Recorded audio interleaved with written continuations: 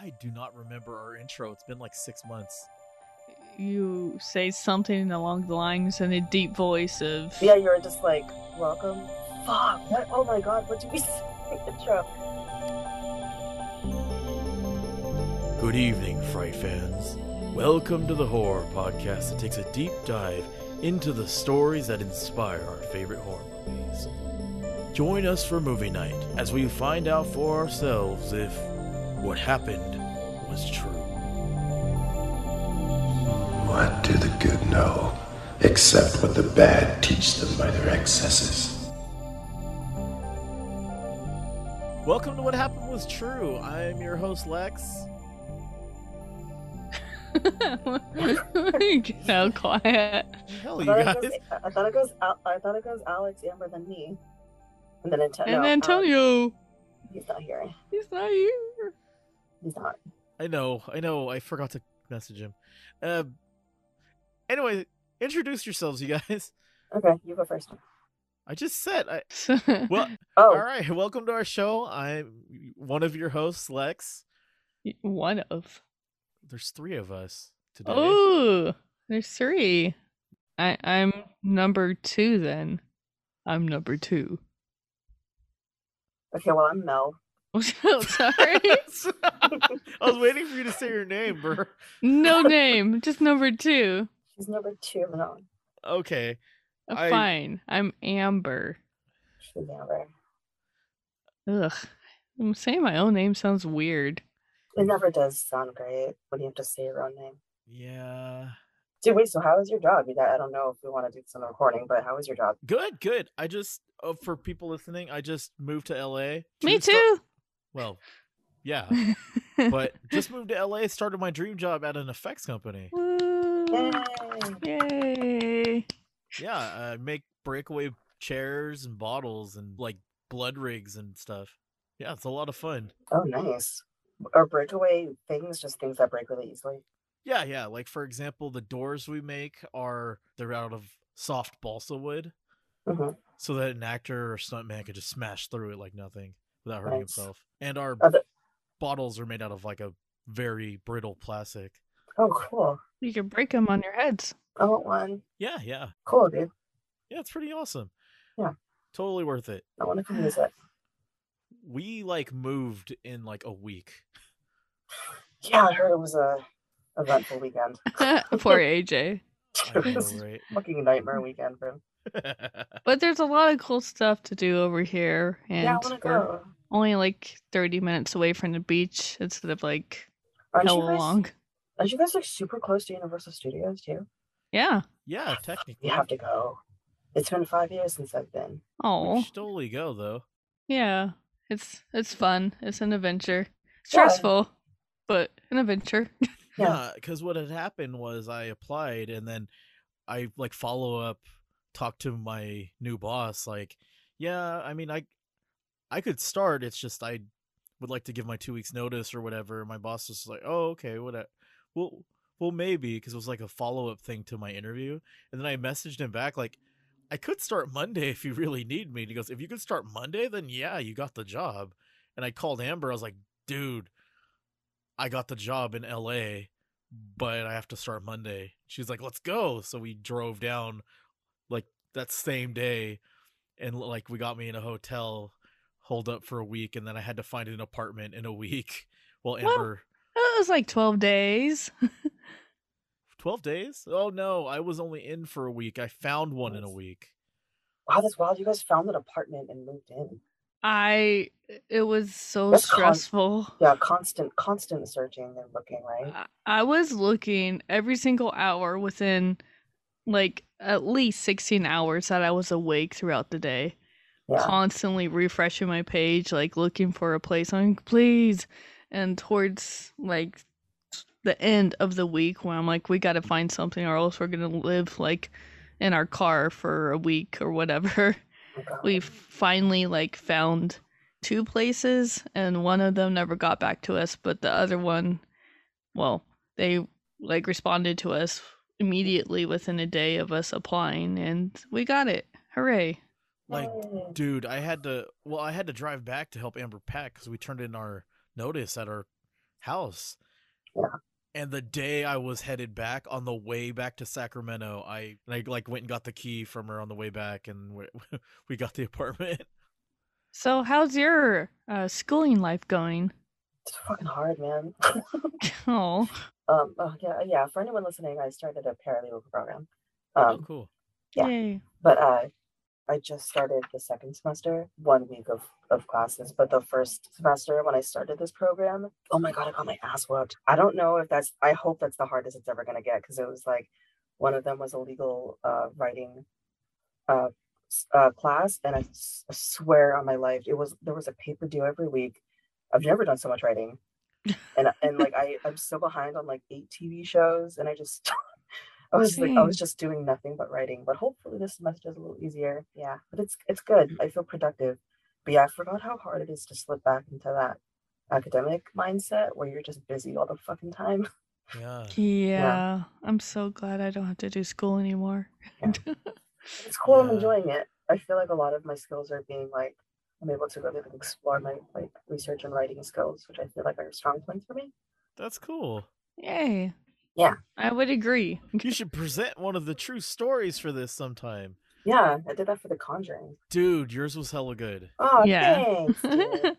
I really Thanks. liked her story. Yeah.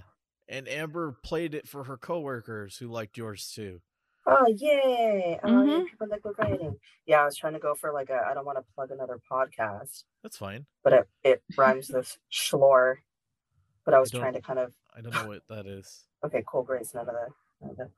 No, Yeah, that's it's why fine to mention other podcasts, because why wouldn't we? Because, I was Wow. going for a lore feel when I was Oh, of that. oh, yeah. Schlor really confused me. I'm an ass. Yeah, Anyway, yeah. obviously, if we're doing a pop culture podcast, we're clearly influenced by other pop culture. Oh, yeah, of It's course. a cycle. When I write stuff for this podcast, I generally get into a weird Robert Stack Unsolved Mysteries vibe in my head. Hell yeah, dude.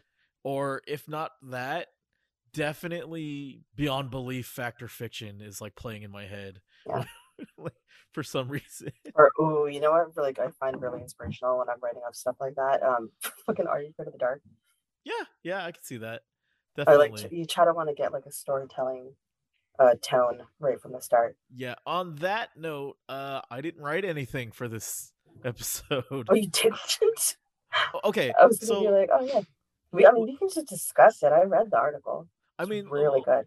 well, let me explain, because basically what had happened was I was going to call it quits on this podcast, to be honest, because I've been super busy, just started a new job, moved to a new city. You just started your college courses, and like everything's been kind of hectic and crazy. So I was just going to call it quits on this because, Mm. you know, we don't have time, especially trying to schedule. My days off are different too. Yeah, our days off are different I don't have completely. Yep. conventional. I don't have a conventional work week.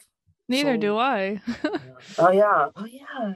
Yeah, Yeah. Amber works randomly weekends. Sometimes she gets days off in the middle of the week, Yeah. completely random. Oh Amber. That sounds like shit. So I was just gonna scrap it. I mean, I have a lot of fun doing these, but if we're not available, you know, why pay for it? So I went to try to cancel our account on the platform we post this on. I don't want to say it, but I found Yeah. out that if I cancel our account, I still have to pay $25 a month to keep it online. If not, all of our previous episodes get scrubbed from the internet. Wait, so just to cancel it, it costs to cancel it, but you No, have no. to keep paying for it? If you cancel it, Yeah. you're done. You don't have to make any payments, but all the episodes you have uploaded will be gone. It'll disappear forever. Really? And I wanted to keep them online in case people wanted to check it out for whatever reason. And then I figured out that if I just keep paying for it, like I'm a content creator, it's only $15 a month. Yeah. So it's cheaper to keep the account open than it is to cancel and keep our content available. We have like 8 episodes up. It's a lot I of know. content to just like delete forever. Yeah. I know.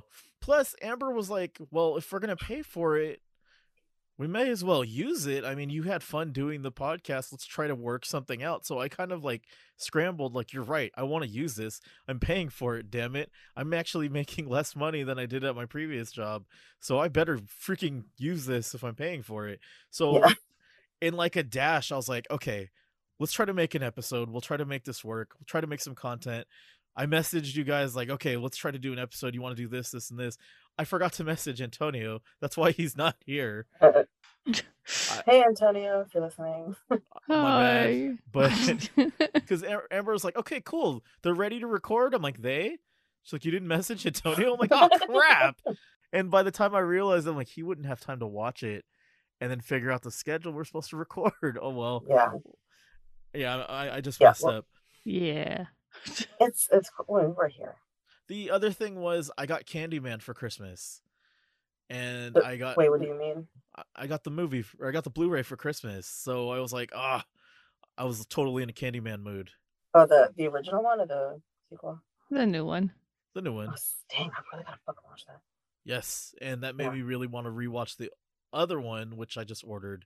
I Mhm. buy myself Blu-rays all the time, but I bought the special edition. You have a wall of DVDs. We know. Anyway, so on that note, I'm not exactly prepared. Normally, I like to prepare a little narrative story.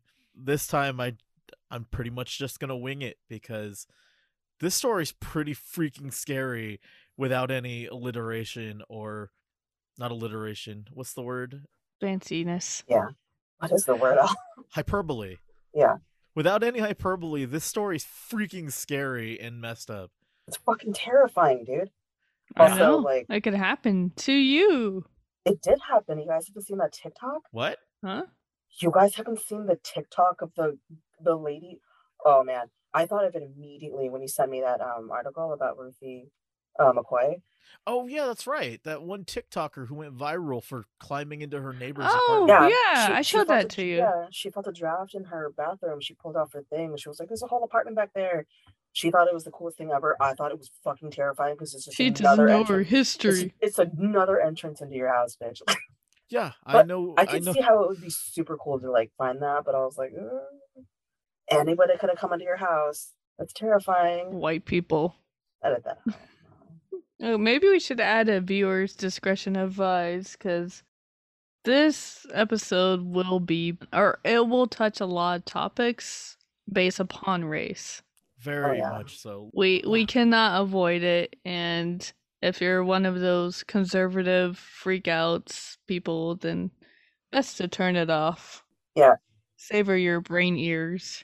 Yeah, Yeah, we'll try to we'll try to go about this in like a as sensitive as possible. But Yeah, we'll try being sensible, but I mean, Yeah, it's hard not to address this movie without also addressing racial issues. of course. yeah. I mean, Even though it was made by British people, so interesting choice by the way to make the protagonist a white blonde woman. Well, she was in the book, which we could talk about. 'cause- Was I supposed to read? Okay, never mind. no, sorry. you I didn't didn't have to know. read the book because the book is. I'm gonna be honest. I like Clive was Barker's recommended. writing, but I thought the story was kind of lame. What exactly is in the story? Is it verbatim what the movie is? No, not at all. I mean, Oh. do you want me to get into the true story first, or? Oh yeah, sorry, yeah. So I guess in order to get started, I think I should describe the projects that she lived in. Okay. okay. Well, no. All right. I'll start with the case first. April 22nd, 1987, dispatch got a call from a frightened woman complaining about somebody breaking in through the wall. So I brought up I brought up the article, and I actually want to read you part of the transcript because it's important. Mhm. So she called 911 and said, "I'm a resident at 1440 West 13th Street. Some people next door are tearing this down, you know?" I mean, she's really frantic, kind of intelligible. The dispatcher's like confused, like, are they trying to break in there? She said, "Yeah, they throw down the cabinet." He's like, "From where?" "I'm in the projects. I'm on the other side. You could reach my bathroom. They want to come through the bathroom." "All right, ma'am, at what address?" So she repeats her address and she says, "Apartment 1109. The elevator's working. Your name?" "Ruthie Mae McCoy." "All right, I'll send the police." Now, the dispatcher here, obviously confused, had no idea what she was saying. He later blamed the fact that she wasn't like speaking properly, which is kind of, I'm not even gonna get into that.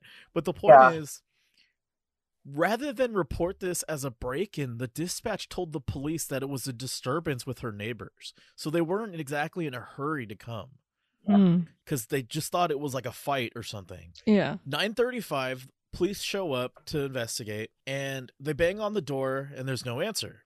So in the meantime, by the time the police arrived, there was already 2 more calls to 911. People called saying they heard gunshots coming out of 1109. So confirmed, people have heard gunshots coming out of the apartment where this woman had just called screaming about people breaking in. When the police showed up, all they did was knock. And when she didn't answer, they went and got the super to let them in. Yeah. When he tried his key, it didn't work. At one point, they told the dispatch to try calling her back to see if she would answer the phone, and they could just hear it ringing. And the cops later told the people, or in the report, that it sounded like they heard somebody holding someone, like maybe someone was being held hostage or something. But since she didn't answer the door, they left. Okay. So by the next day, Deborah Lassie, who was like one of her friends in the apartment, her neighbor, she was actually the one that called the police to request a welfare check because she knew that there were police at Ruthie's door the night before. And Ruthie always came and said goodbye to her and checked in with her on her way out for the day. So she thought it was really weird that the next day she didn't hear from her. So she called the police again to do a wellness check. And when they went to knock on the door, again, there was no answer. So they suggested breaking the door down. Welfare check, and the person's not answering. There's some cause for concern. Yeah. So the security guard ended up stopping the cops from breaking in and saying, hey, if you don't have permission, the tenant could sue you for damages to the door, and the police department will be responsible for the damages. So the cops decided that was too much trouble, and they left. God. Yeah, they just left again. So that was the second time they left. It's just a human life. God, it's fine. By now, Deborah's freaking out. She knows there's something wrong, and they didn't even complete their welfare check. By the Friday, so this is like almost 3 or 4 days later, by the Friday, she eventually called the housing office and demanded that they help her check on Ruthie. Mhm. So they went and got a carpenter who had to drill out the lock because none of the keys they had were working for some reason. And that's when they found her on the floor of her bedroom, 4 gunshots, 1 in the leg, 1 in the shoulder, neck, and arm. How many days later was this? 4 days later.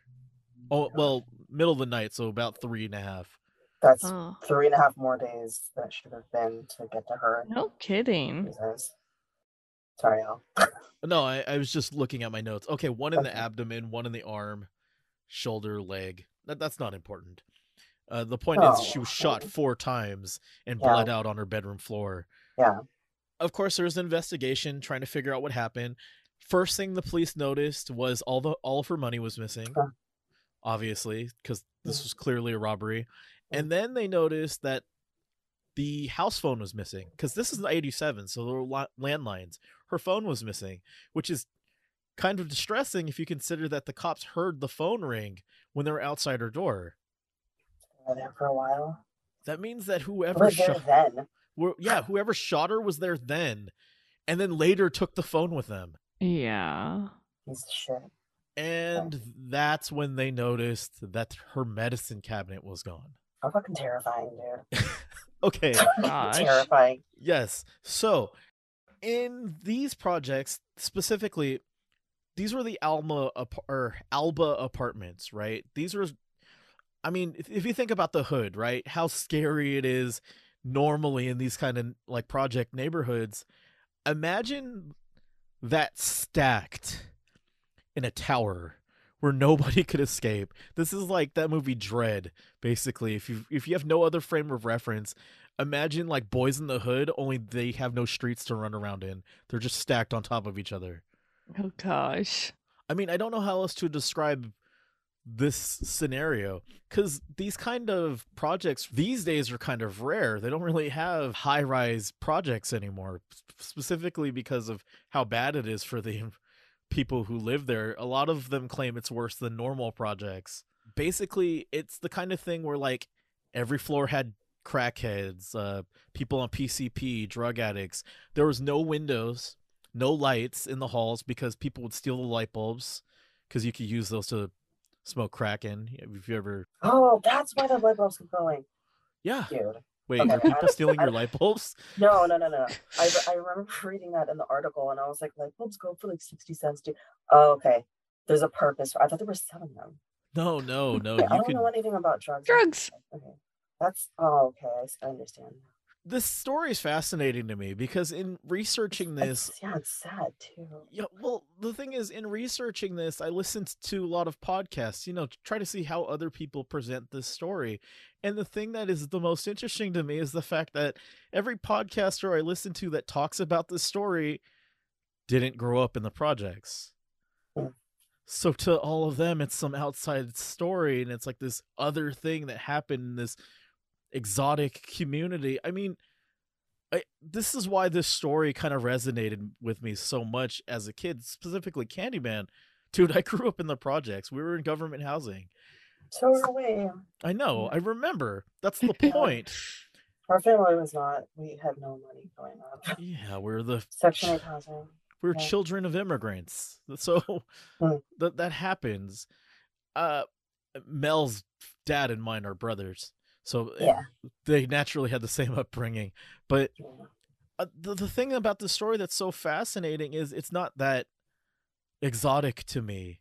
When I hear stories of like, oh yeah, the police didn't show up because they thought it was a hoax, that's Mhm. not shocking or surprising to me in Yeah.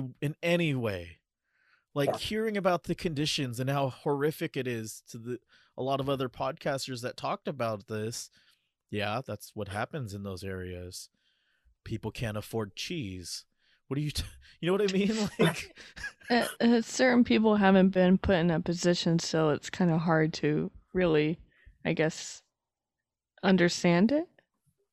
Yeah, and I mean, and even now, like you still kind of see that like apathy towards like impoverished people from the police all the time. Like, you hear a crime like of this magnitude happening in like a rich neighborhood, then you see that on the front page of any paper. But Mhm. if it's coming from a neighborhood like the kind that me and Al grew up in, you don't hear about it at all because they just expect that kind of thing happens.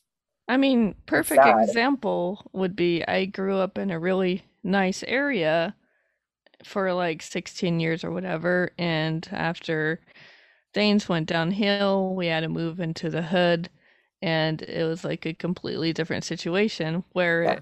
an incident happened in the nice neighborhood I grew up in.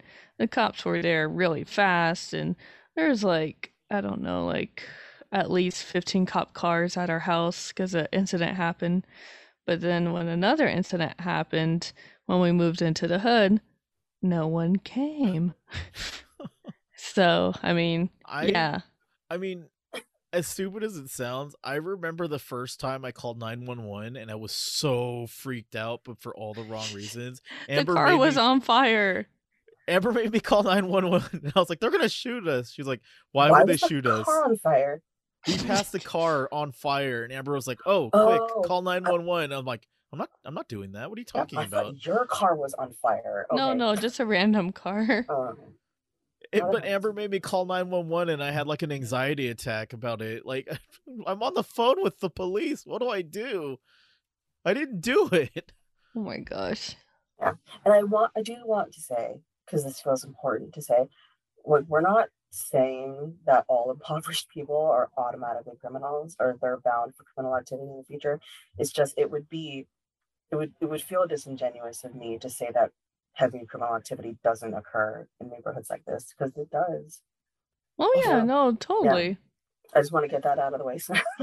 In an environment where the safest people around are gang members, or at a place where you're essentially like your area is essentially ignored by the police or victimized by the police. No one's really there to keep you safe. And a lot of times in those situations, you can't call for help if there's an emergency. What do? You ask your neighbors. If they're gang members, if they're willing to help you, then you would ask them for help. And by then, you're loyal to them, not to the police. Yeah. That's sure as hell how it was in my neighborhood. Not that I was in a gang or anything. Yeah, but in neighborhoods like the kind that you and I grew up in, like, there are unsavory characters.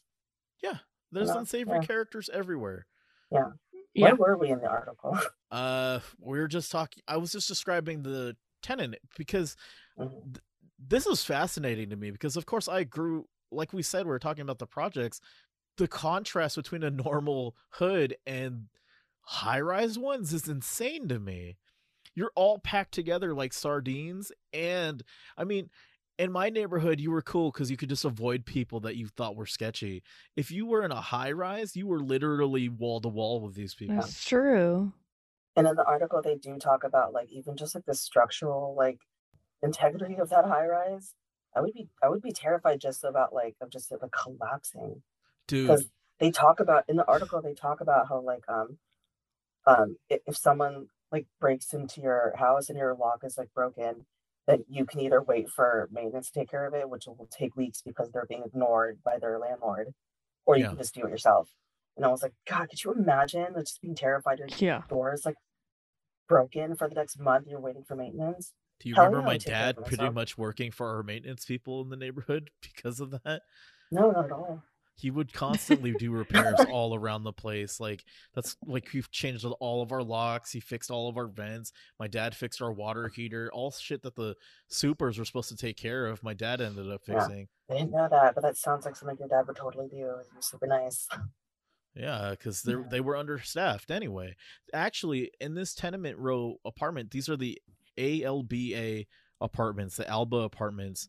There were supposed to be 3 supers per building, and by 1987, there was only 1 per building. Ugh, that is not The not heck? nearly enough No, not at to all. take care of all of those units in 3 separate buildings. Yeah, actually, it explains why their keys didn't work. Ruthie McCoy actually replaced her own locks multiple times. I fucking would. Like I said, if you have to wait for maintenance, for weeks Yeah, to come change your lock, and you live in an area with high criminal activity, I would change the shit out of my lock. of course. And the thing that's really scary to me when we were talking about it, these places have like cinder block walls. You could get through that shit with a hammer. You know what I mean? Like it's not even Yeah. Just they're not bust your way in.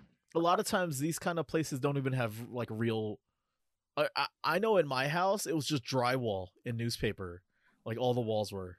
I'll tell you guys a story about the roof of our bathroom collapsed after a rainstorm.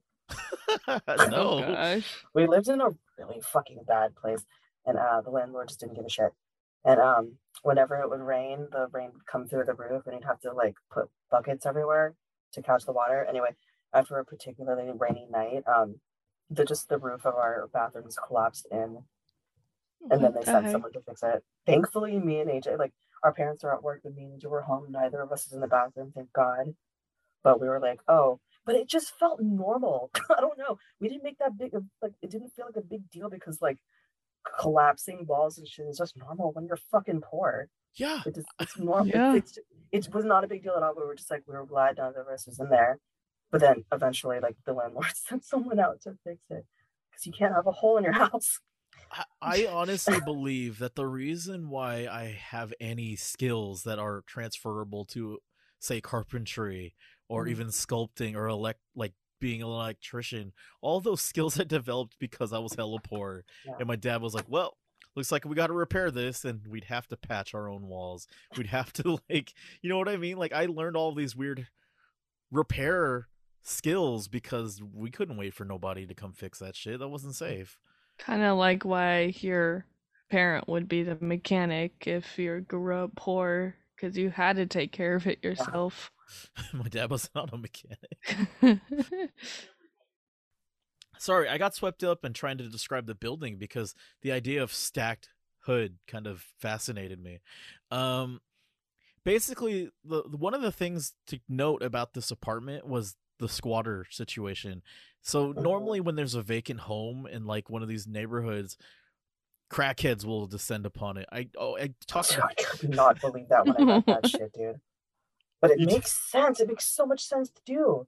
well, no, I mean Like, I don't Like- know why, but my friend pointed out that I mentioned crackheads in this podcast quite a lot, and I think it's because when I was a kid, there was crackheads everywhere in my neighborhood. yeah. But the thing about this high rise, these Alba apartments, every time there was a vacant apartment, crackheads would descend upon it and like turn it into their drug den until somebody chased them out to move a new tenant in. And basically what had happened was when the police went to investigate the medicine cabinet on the other side, they found that the person living there wasn't on the lease. And he actually claimed that the person that had paid for the lease, because the apartment in 1108 was paid in full, and he claimed that the person that lived there gave him the key. Like, she was an old friend, she moved out, but she had already paid for it, so she just let him stay there. And that kid's name was Tim Brown. When police went to investigate, they found that Tim Brown and his friend... The guy who was living in 1108 next to Ruthie. Or adjacent to Ruthie? Is adjacent the same thing as next to? No. Next to. This was next to. These were... The thing is, these apartments were next to each other, wall to wall. And they shared a wall. Okay, so I think I should explain what was going on with these medicine cabinets. They had these things called pipe chases, which are a design feature so that plumbers could get in and out of the pipes quickly and easily without too much fuss in these cheap, like, housing developments. Obviously, there's a flaw there because normally you would have a barrier between one apartment and the next. What these kids found out was, and this was common knowledge in the building, that you could enter and exit apartments via medicine cabinet. And this wasn't the only incident where this happened. There was actually another arrest made a couple months before of kids running through some lady's apartment. Like 3 kids ran through this lady's apartment. She caught one of them and held him there till the police came. So all the neighborhood kids knew this trick of getting in and out of people's apartments. So it wasn't like an unheard of thing. It's just a really, really hard to explain thing. So when these people tried to break into Ruthie Mae's apartment, how do you explain that to dispatch without going, oh yeah, there's a hidden passage that connects apartments? They're trying to come in through the, you know what I mean? And plus she's erratic. She's got some like mental health issues. She sounded crazy. And you're also talking to, like, I mean, I don't want to say anything about like the operator, but like you're talking to like a police force that's probably very likely biased against you already. Yeah, of course. Could you imagine spouting out something like that? And they're just like, okay, lady, like, you know. I mean, bias aside, that is very confusing. It's crazy. Someone's coming through my freaking window, or not my window, my mirror. My mirror, my bathroom. Yeah. He's coming. That's what she said to the police. They're coming through the bathroom. He's like, what is she talking about? Yeah, you'd probably assume that you're crazy. And it wasn't her only time involved with the police, because I mean, I'll get into it in a bit, but she kind of got in fights with people all the time that escalated to police calls. Yeah, Ruthie Mae she was very mentally ill. A bit about Ruthie Mae McCoy. She was born in 1935, and she was one of 8 children. So her family moved to the south side of Chicago, look for work or whatever, you know. But over time, they ended up in and out of like low-income housing, as you typically would. She eventually dropped out of school in the 10th grade. By the time she was in her mid-20s, she started having some mental health issues. Her family noticed she started talking to herself, would have a lot of random mood swings. Now, this was like the 50s, so people didn't really talk about mental health then. I mean, I could go on and on about this, but like, we're at a point where we're starting to take mental health a little seriously, but when it comes to actually like addressing it and trying to treat it, we're on a rocky road. Very much so. I feel like it's a modern thing. Like maybe 2000s earliest is when people started to acknowledge that, hey, maybe we should work on this. Yeah. I mean, it wasn't until pretty recently where like PTSD wasn't just something war veterans went through, you know? Yeah. But back then, like, I mean, Thousand Yard Stare, they were just like, oh, PTSD is a war thing. It's only for veterans, when it could hit literally anyone for a variety of reasons. Anyway, but like, yeah, poor Ruthie Mae in the 50s, they were probably just like, she's a crazy woman. Well, her family was also really religious. They're Baptist background. No. And her brother actually became a preacher. And at one point, I have a quote here from the article that says, he blamed her mental illness on her stepping away from God. That's so unfair.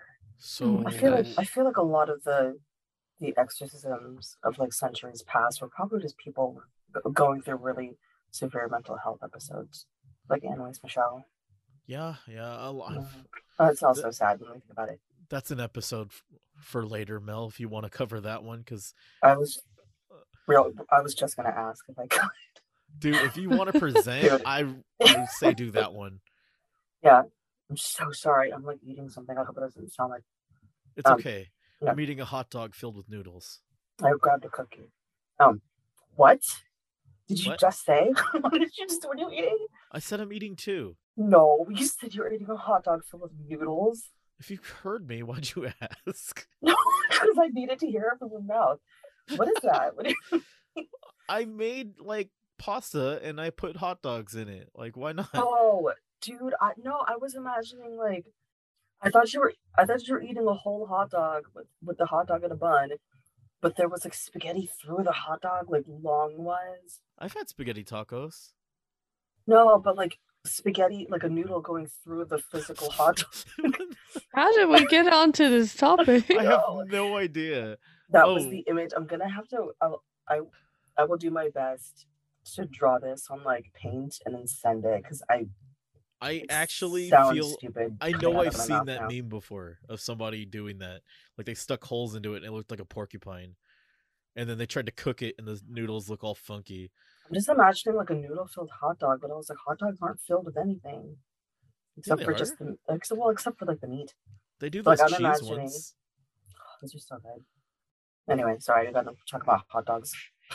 Have you guys heard that song where it I know what a JPEG is. I just want a picture of a goddamn hot dog. What the hell is this? Have you heard of it? No, I love it. I look like I know what a JPEG is. I just want a picture of a goddamn hot dog. Anyways. Okay. Sorry. Back to the story. Okay. So occasionally she would be on medication, but of course, like anybody, like anybody in that poverty line there, her medication would only last so long before she couldn't afford to get more. So right. She'd have and America doesn't have good health care, so there's that. Yeah. Not that we fucking country. Yes, for our listeners overseas. It's not great over here. It's not. It's not okay. It's a lie. We have no listeners overseas. I was joking. I know, right? We don't even have listeners on the other coast. Yeah, we do. We do? Yeah, I saw a few people, I think, from Florida or New York area. Oh, right. I have a friend that moved over there. Anyway. Eventually, in her mid-20s also, Vernita gave birth to her first kid, which, of course, being Ruth's grandson, she had to help take care of and also babysit. At one point, Vernita herself was arrested for battery after she got in a fight with somebody. And Ruthie was forced to take care of her grandson on her own, where they stayed in their Humboldt Park basement apartment. Now, things were going fine for a while until a flood took it out, and they were forced to leave. Due to the emergency and how hard it was to find a new place, Ruthie was forced to apply for CHA, which was government housing. Were they calling it Section 8 then? Was Section 8 a thing back then? I don't think it was called. Or is this different? I think Section 8 was later, right? Like, I remember Section 8 coming about in the 90s when I was a kid. I don't know if that... No, because we lived... Because I don't want to say the street name. Yeah, that's fine. Neighborhood where I lived. Neighborhood where I lived got torn down entirely. They literally ripped out the foundation. Yeah, dude. It is so fucking different now. Because my sister lives down the road, and I drive past your old neighborhood all the time, and you would never know that anything else was there but those townhouses. It's so different. Completely. They literally tore out the foundation. Yeah, I just built up a new one. Yeah. That totally gentrified my old neighborhood. Not a single thing is left, not even the trees. Yeah. I've always wanted to like go down there and drive through it, but I'm pretty sure like because I was like, do they have a park there still? No. But It's all just houses. All just houses. Well, apartment thingies. It looks like a generic apartment block. Yeah. Anyway, sorry. A lot But of memories there. yeah. Oh, but my friend has assured me that they are slowly turning it back into the ghetto, so that's promising. Oh my god, it didn't take long. Where the hell was I? What the hell were we Ruth- talking about? Why did we So start you talking? were at the part Ruthie May was just she had just applied for the Oh, and then you asked me. ABLA housing thing place. So she applied for emergency government housing, and she ended up being sent to the ABL homes. Like I said, they're the high rises. The apartment block known as the ABLs, each one is named after the different developers that worked on it. She ended up in the Abbott Grace apartments, and that's important because of the different tenement houses, the Abbott Grace was known as the most dangerous one out of all of them. Man, how sad. I think it's worth noting that one of the reasons people didn't care about what happened with Ruthie May's disturbance call was that there were 3 other murders in the building within the same weekend. Oh my Oh, how gosh. terrible. So to the cops, they're like, we don't even know that one's actually a thing, but we know that these other ones are. You know what I mean? So I guess that's an excuse. Not really, but if anything, that means they're already on the scene. So I have no idea if that even matters at that point. But Right. so quick description of these ABL homes, ABLA homes, ABLA. They were made up of mostly black tenants, majority of them under 18. They had 33 row houses, which were basically like little 2-story townhouses, and there were 9 high-rise buildings. It's a lot of fucking high rises. And they were those weird Y-shaped ones they don't make anymore. Why shape?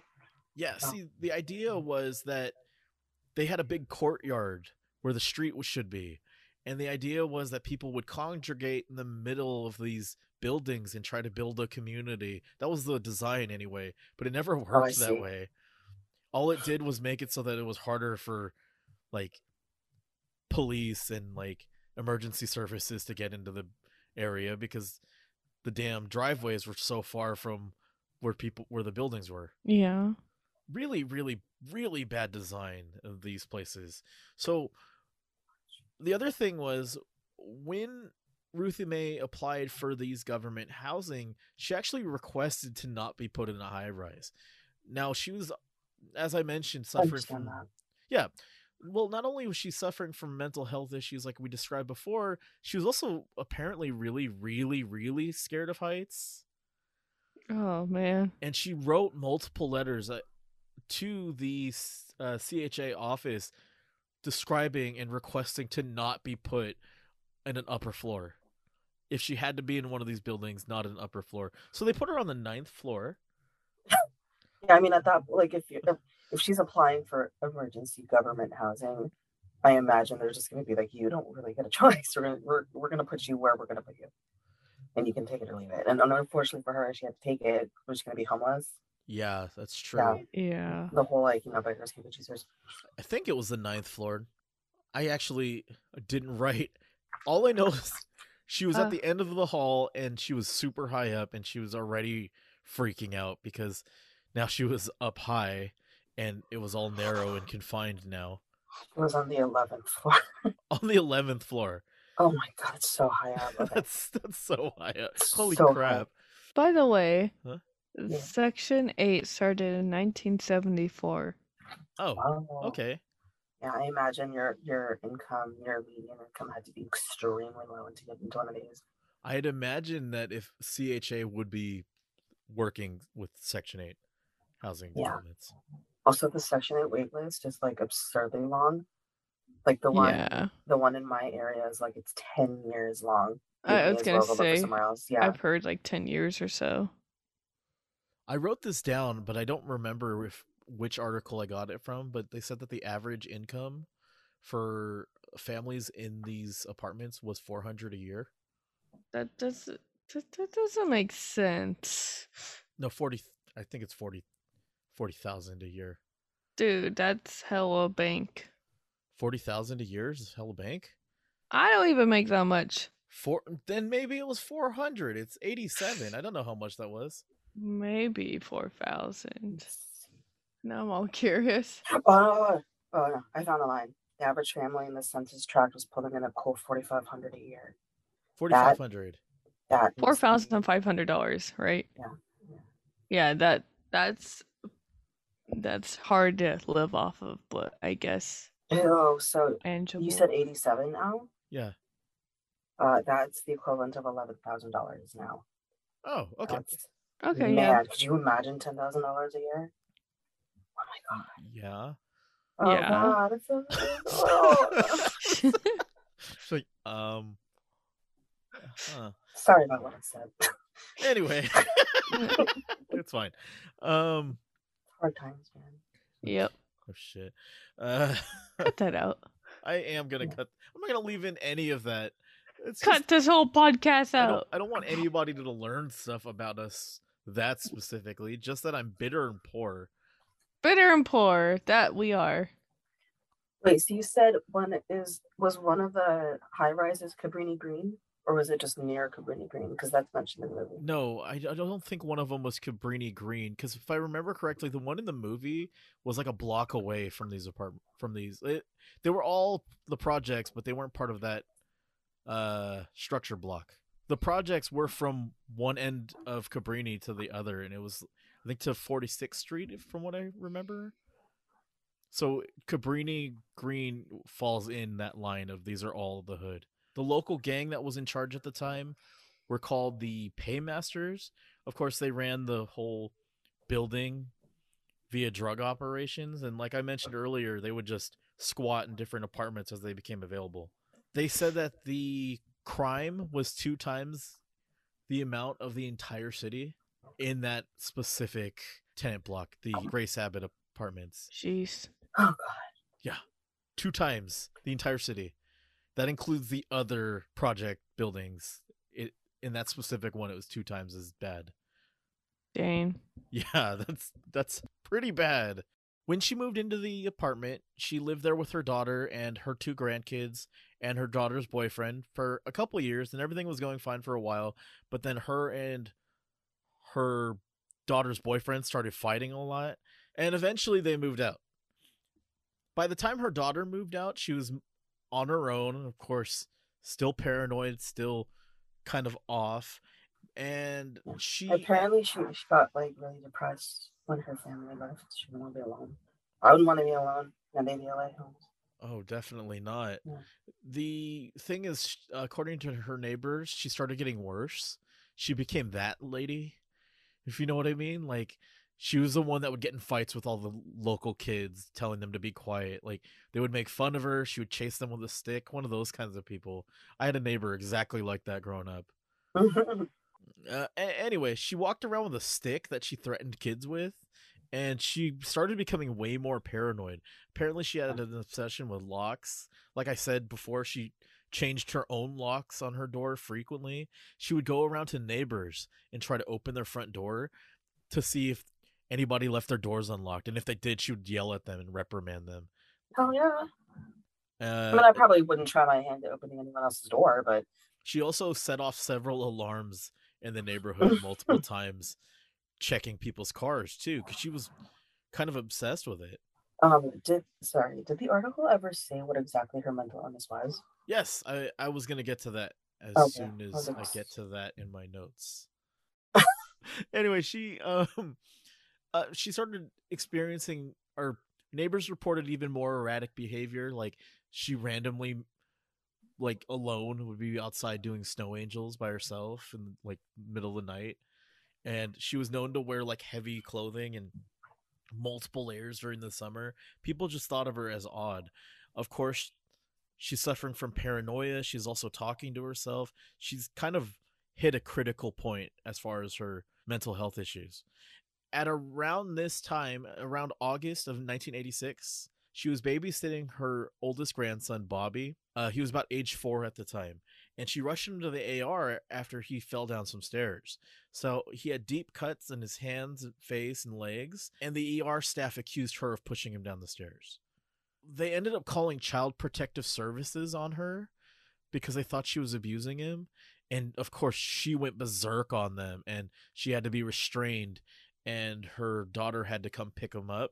And when Vernita came, she actually ended up signing papers to have her signed up for treatment at the Illinois State Psychiatric. I wrote I. I don't remember what the I stands for. Illinois State P, and then I wrote I. Sorry. At ISPI, she was eventually diagnosed with residual type schizophrenia. It was Illinois State Psychiatric Institute. So Institute. Okay. Well, while she was there, she finally got some treatment for some of her issues, and they diagnosed her with residual type schizophrenia. Now, basically everything that describes her is a symptom of this schizophrenia, like random mood swings, paranoia, superstition, erratic behavior. All of these things 100% applied to her, and it would come and go in waves. It wasn't like she was constantly suffering. So by September 86, she was officially discharged, and she was actually granted additional treatment at the Chicago State funded psychiatric my notes don't have the last letter of that acronym. Wait, where did what the heck? Where's the hold on. Oh, the Mount Sinai Psychiatric Center. Mount Sinai Psychiatric Center, where she participated in group therapy, arts and crafts stuff, GED classes. She finally got her GED. She went from, when she arrived, she was at a 7th grade level, and within a few months, she made it all the way to 9th grade level. Like, she was a good student. That's nice. Her life was finally on the up and up for once. Yeah, it's kind of sad because it's super sad.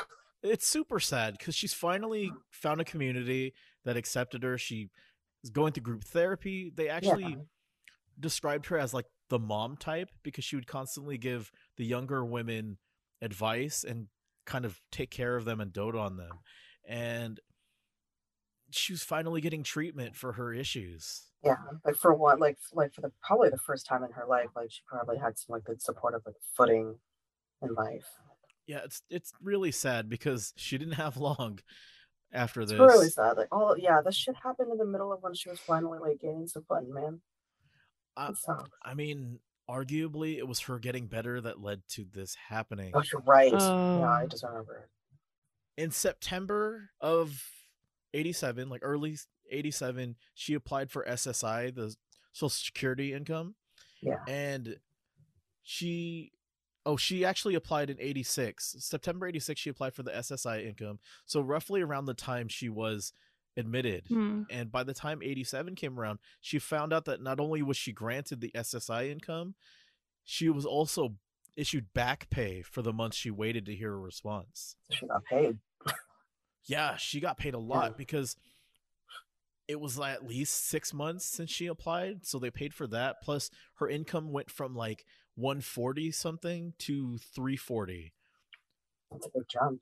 Yeah, and she got a massive check, and I wrote it down. No, I didn't write it down, but she got a massive check. Oh my gosh. I'm gonna try to find it, and then I'm gonna do that. I know. Now I'm curious. Like, and here are the numbers. I don't have the numbers. I just know that it was high. I'll find it. I just wrote that she went from $154 a month to $340 a month. I don't trust your numbers. Sorry, my numbers suck. I found it. Okay, what was it? So when she got all that back pay, she received a lump sum of $1,979. So just under $2,000. That's it. 87 money. 87. That's a $5,000 check.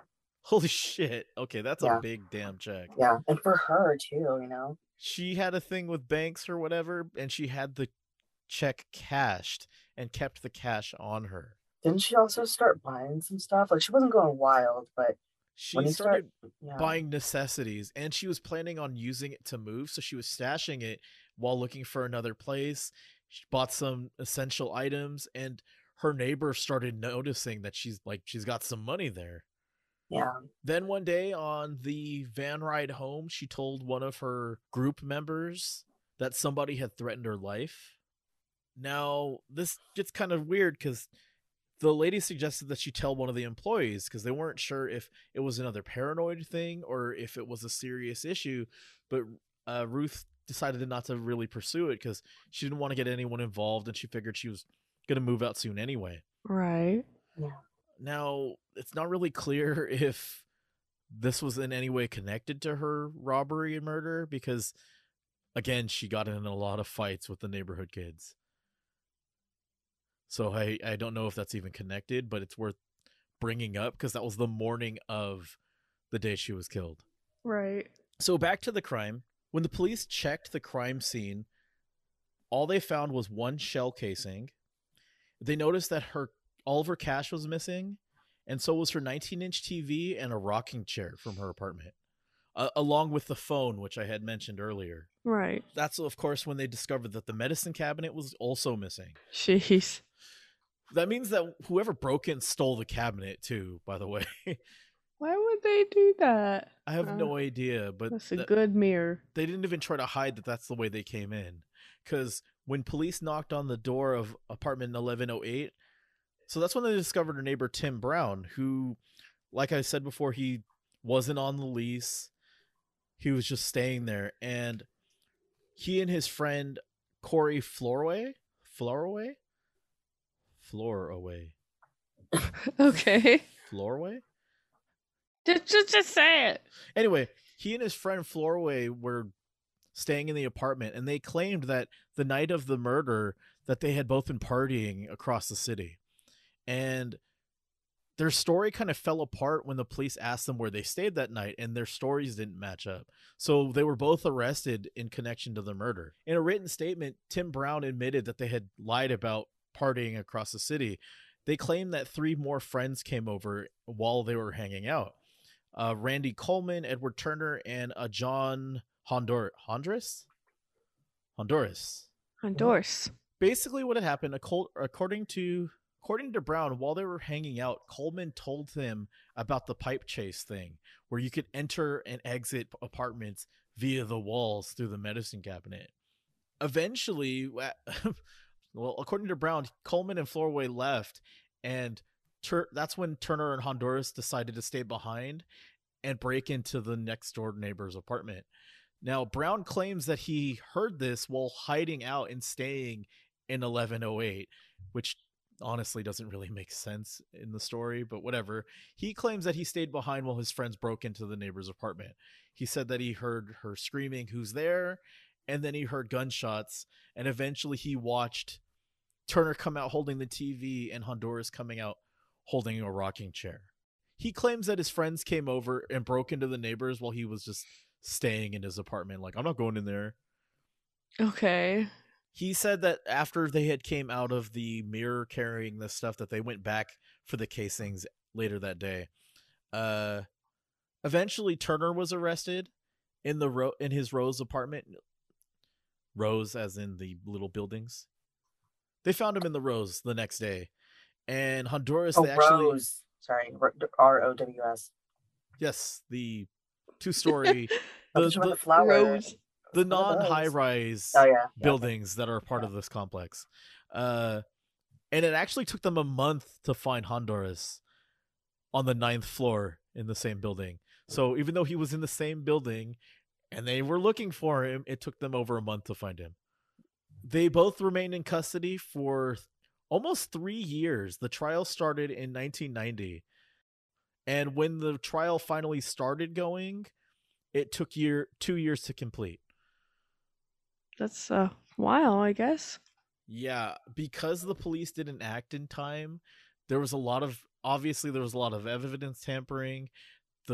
The killers had enough time to go in and clean up the crime scene and mess with stuff. No fingerprints were found. They only found one of the shell casings of the 4 shots fired.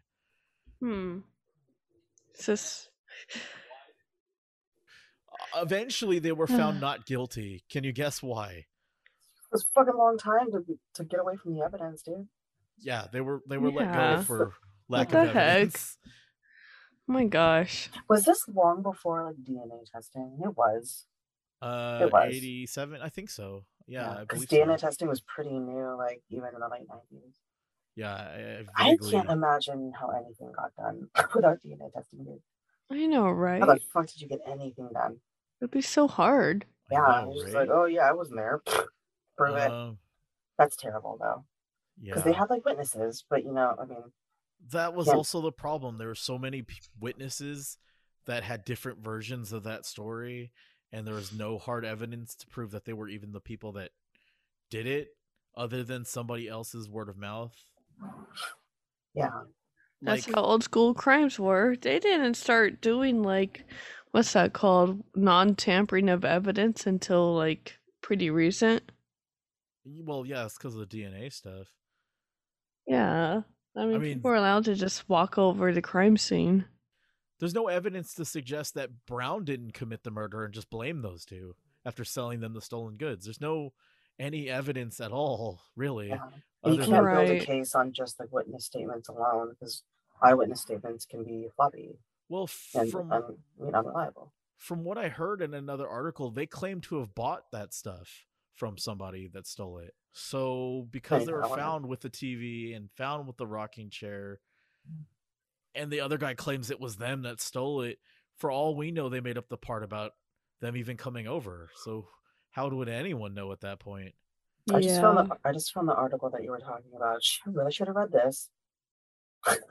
Well, I was supposed to read it and present it to you, and my I notes are didn't. I just. Okay. my notes are just terrible. Save that because I wanted to list the sources, and the only one I have saved is the first article I sent you. It's worth noting that the only person at the trial was her brother that represented Ruthie, and he talked Her- about her character. Her daughter didn't go. No, I don't remember the reason why. I think it was also because it was damn near 4 years later. And it got no media coverage. There's nobody really talking about it. So I have no idea why her daughter didn't go. But I have a quote from her brother. So after the two kids were found not guilty, her brother said, "Justice does not proceed as it should. Had that been a white woman with two black guys being charged, they would have gone into that apartment. If that were a white woman who called like my sister did, you know they would have gone in. The whole system is corrupt." Yeah. He's not wrong. Yeah. I mean, I'm telling on myself here. He's not wrong. I, for some reason, have all of my quotes written down on my last page of my notes. I have no idea. Okay, so the reporter that wrote the article that I keep referencing, his name's like Boygus.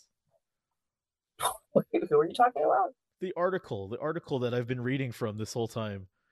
Oh, how do you pronounce that? Ojira? Ojira. Ojira. When the reporter asked Captain Raymond Risley of the police about the police response time, he claimed that they thought it was a hoax. And he said, Stupid. It's unacceptable. It's an unacceptable answer. Sorry. Oh, but here's the thing. When pressed, he said he believes that most calls from the projects are hoaxes. When asked for statistics or any studies done on it, he was quoted as saying, "We didn't need any studies. They know that they're hoaxes based on the experience of the officers who regularly walk those beats." He said we could drag it out with fancy studies, but that would be too expensive. Uh, So Okay, well, here's me thinking that you took an oath to serve and protect and not fucking judge and decide whether or not something's a hoax. yeah, I know, right? it's worth noting that the case got almost no media coverage. The reason why I'm constantly referencing the same two articles by this author, is because there's almost no other news outlets that reported on this story. There's like if I could, I would have found the recording of the 911 call, but there's nothing. That's a pity. The article writer did say too, like, violence in the projects rarely gets attention in the media. The media tends to neglect it. Yeah. There was a section in the same article where he talks about the death of Nancy Clay. Nancy Clay was a white suburbanite, working collar type woman who was killed in a loop high rise in May of the same year. There were some indications that 911 had failed her, which prompted weeks of media coverage, city council meetings. They actually had testimony of the fire commissioner.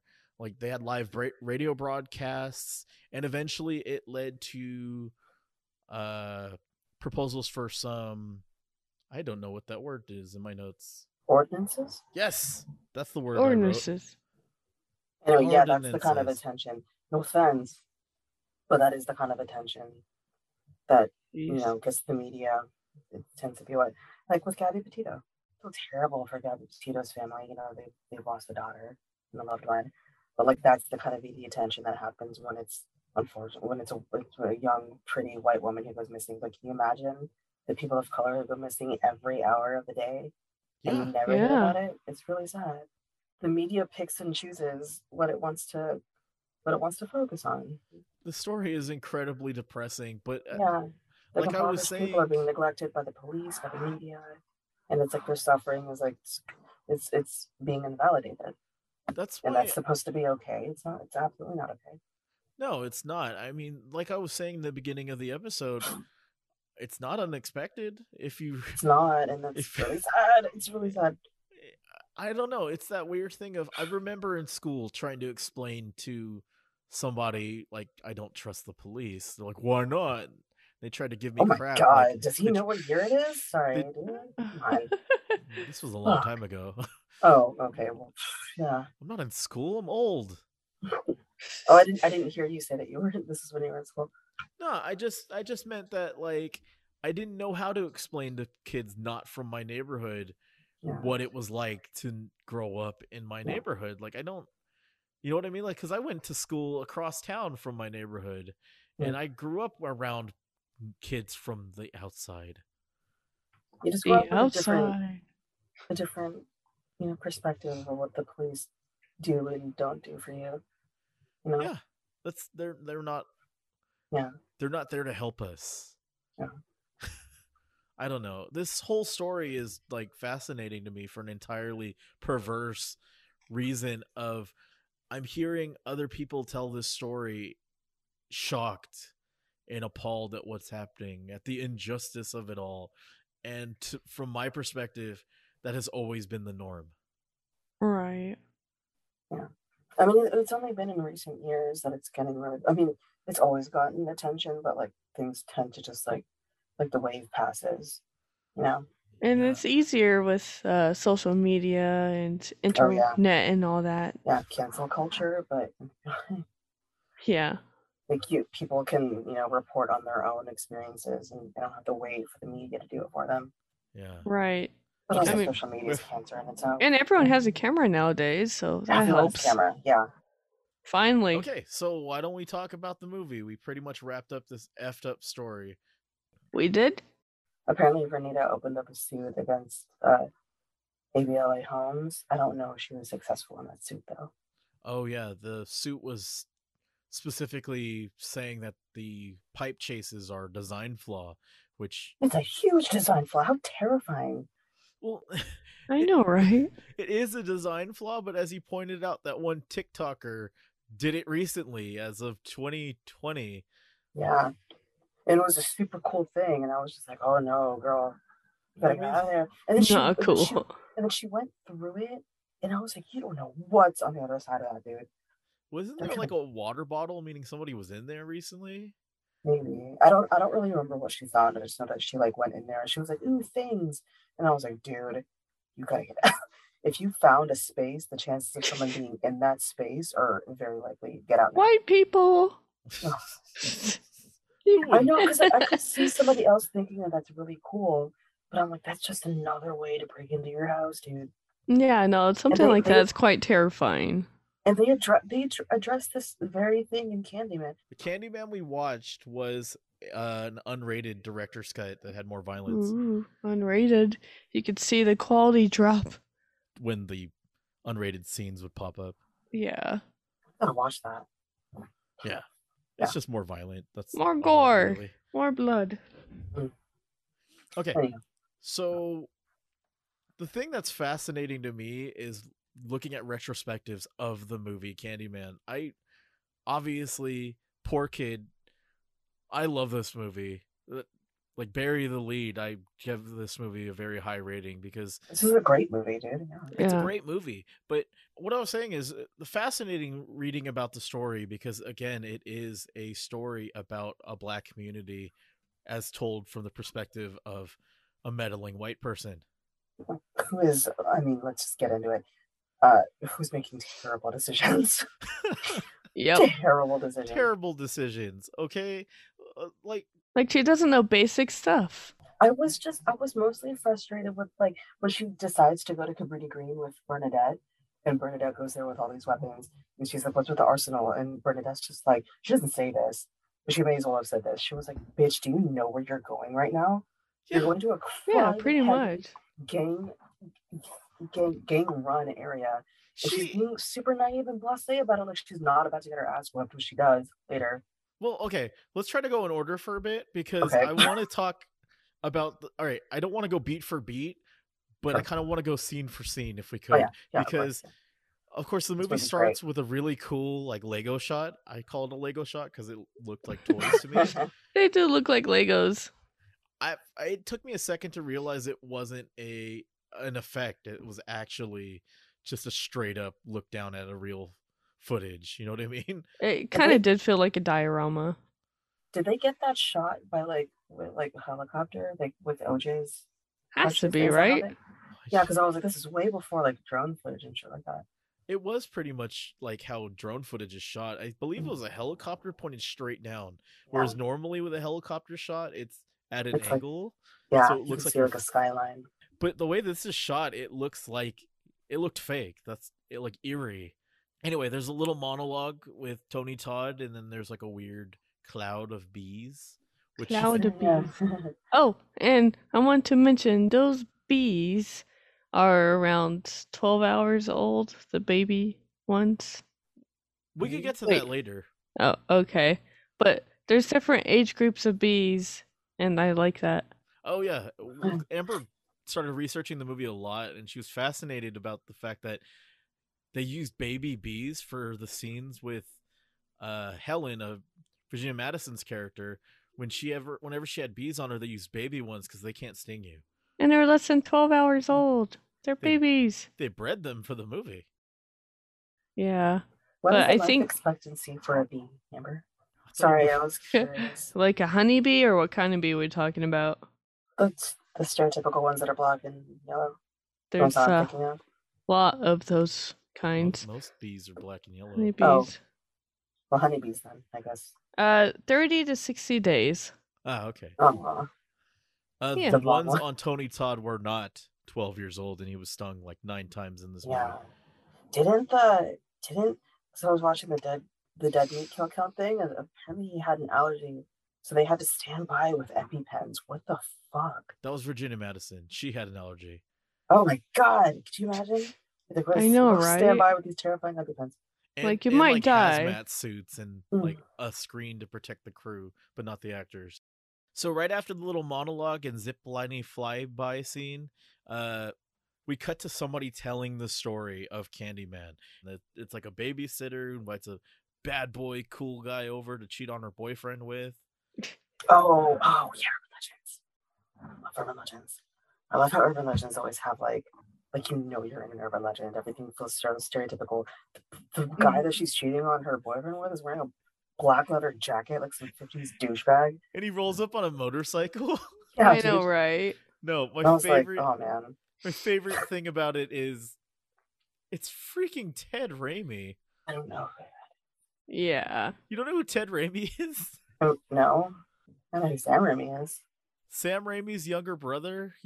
What did he do? He was Joxer on Xena Warrior Princess. Mm. He was Henrietta in Evil Dead 2. Mm. He was Wasn't he in that one movie where he had condoms? Blood And Rage. it's That's the one.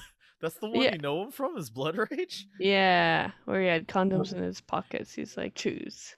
He had a familiar face. I just didn't think anything of it. He's Sam Raimi's younger brother. He's in all of Sam Raimi's movies, including The Evil Dead. He was the basement monster in Evil Dead.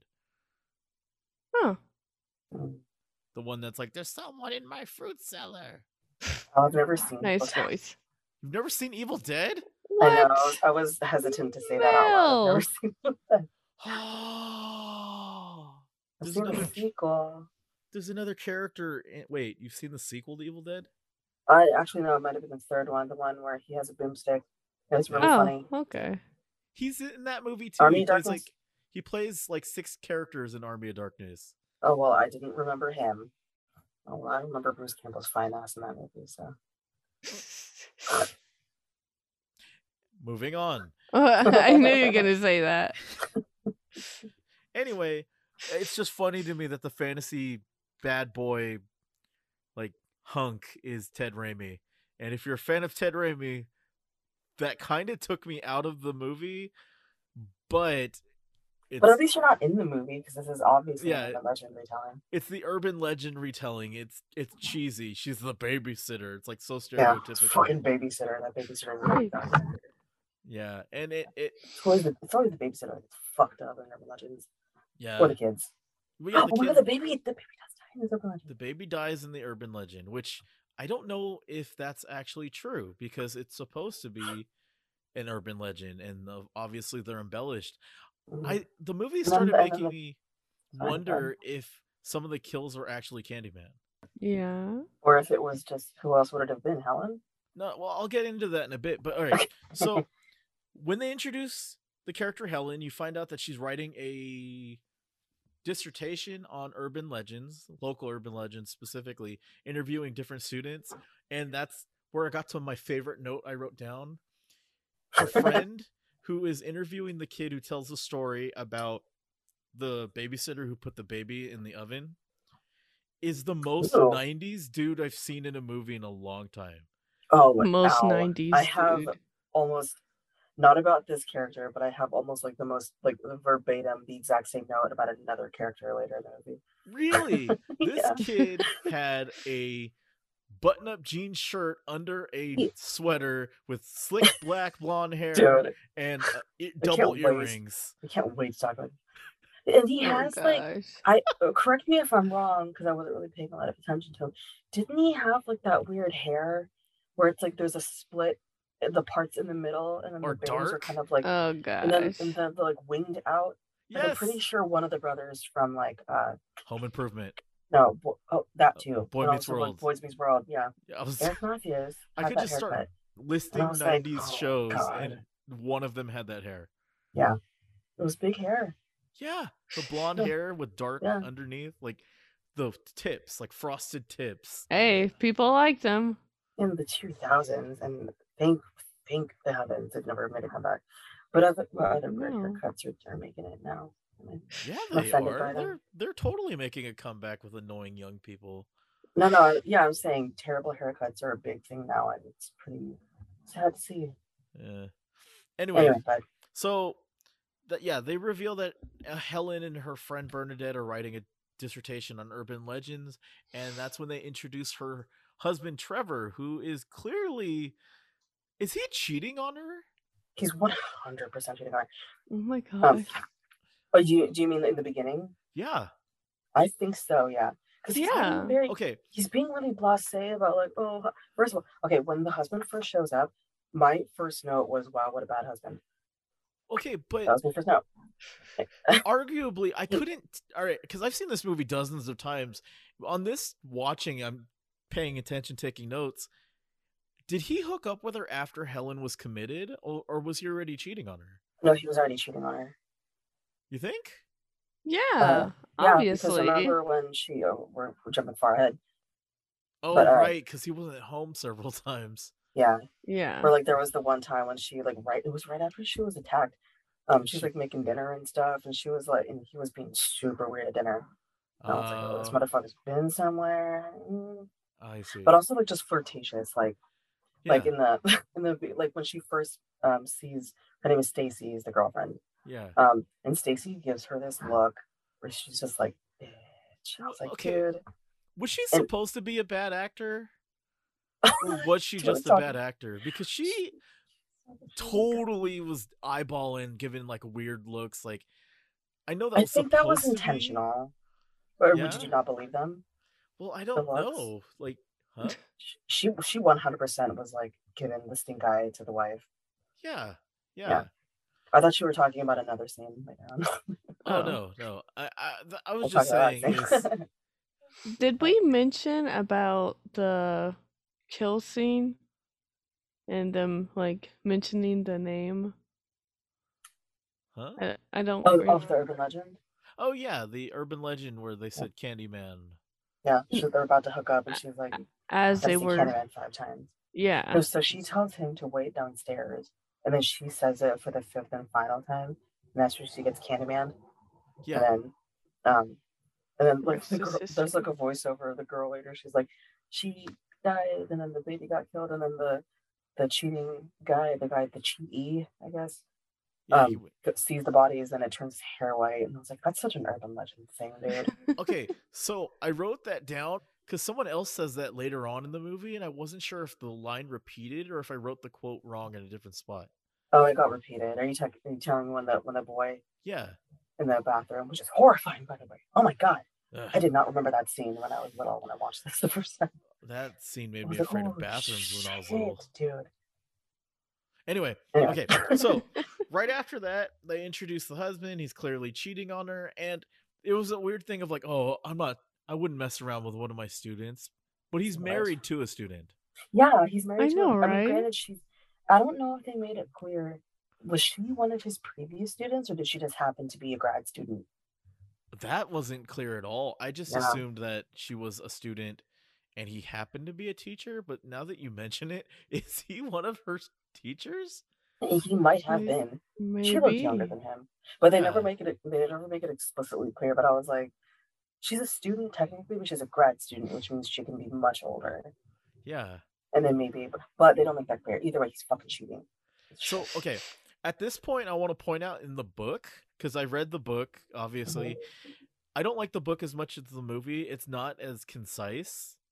Was it like all over the place? Well, no. Helen's dissertation in the book is on graffiti.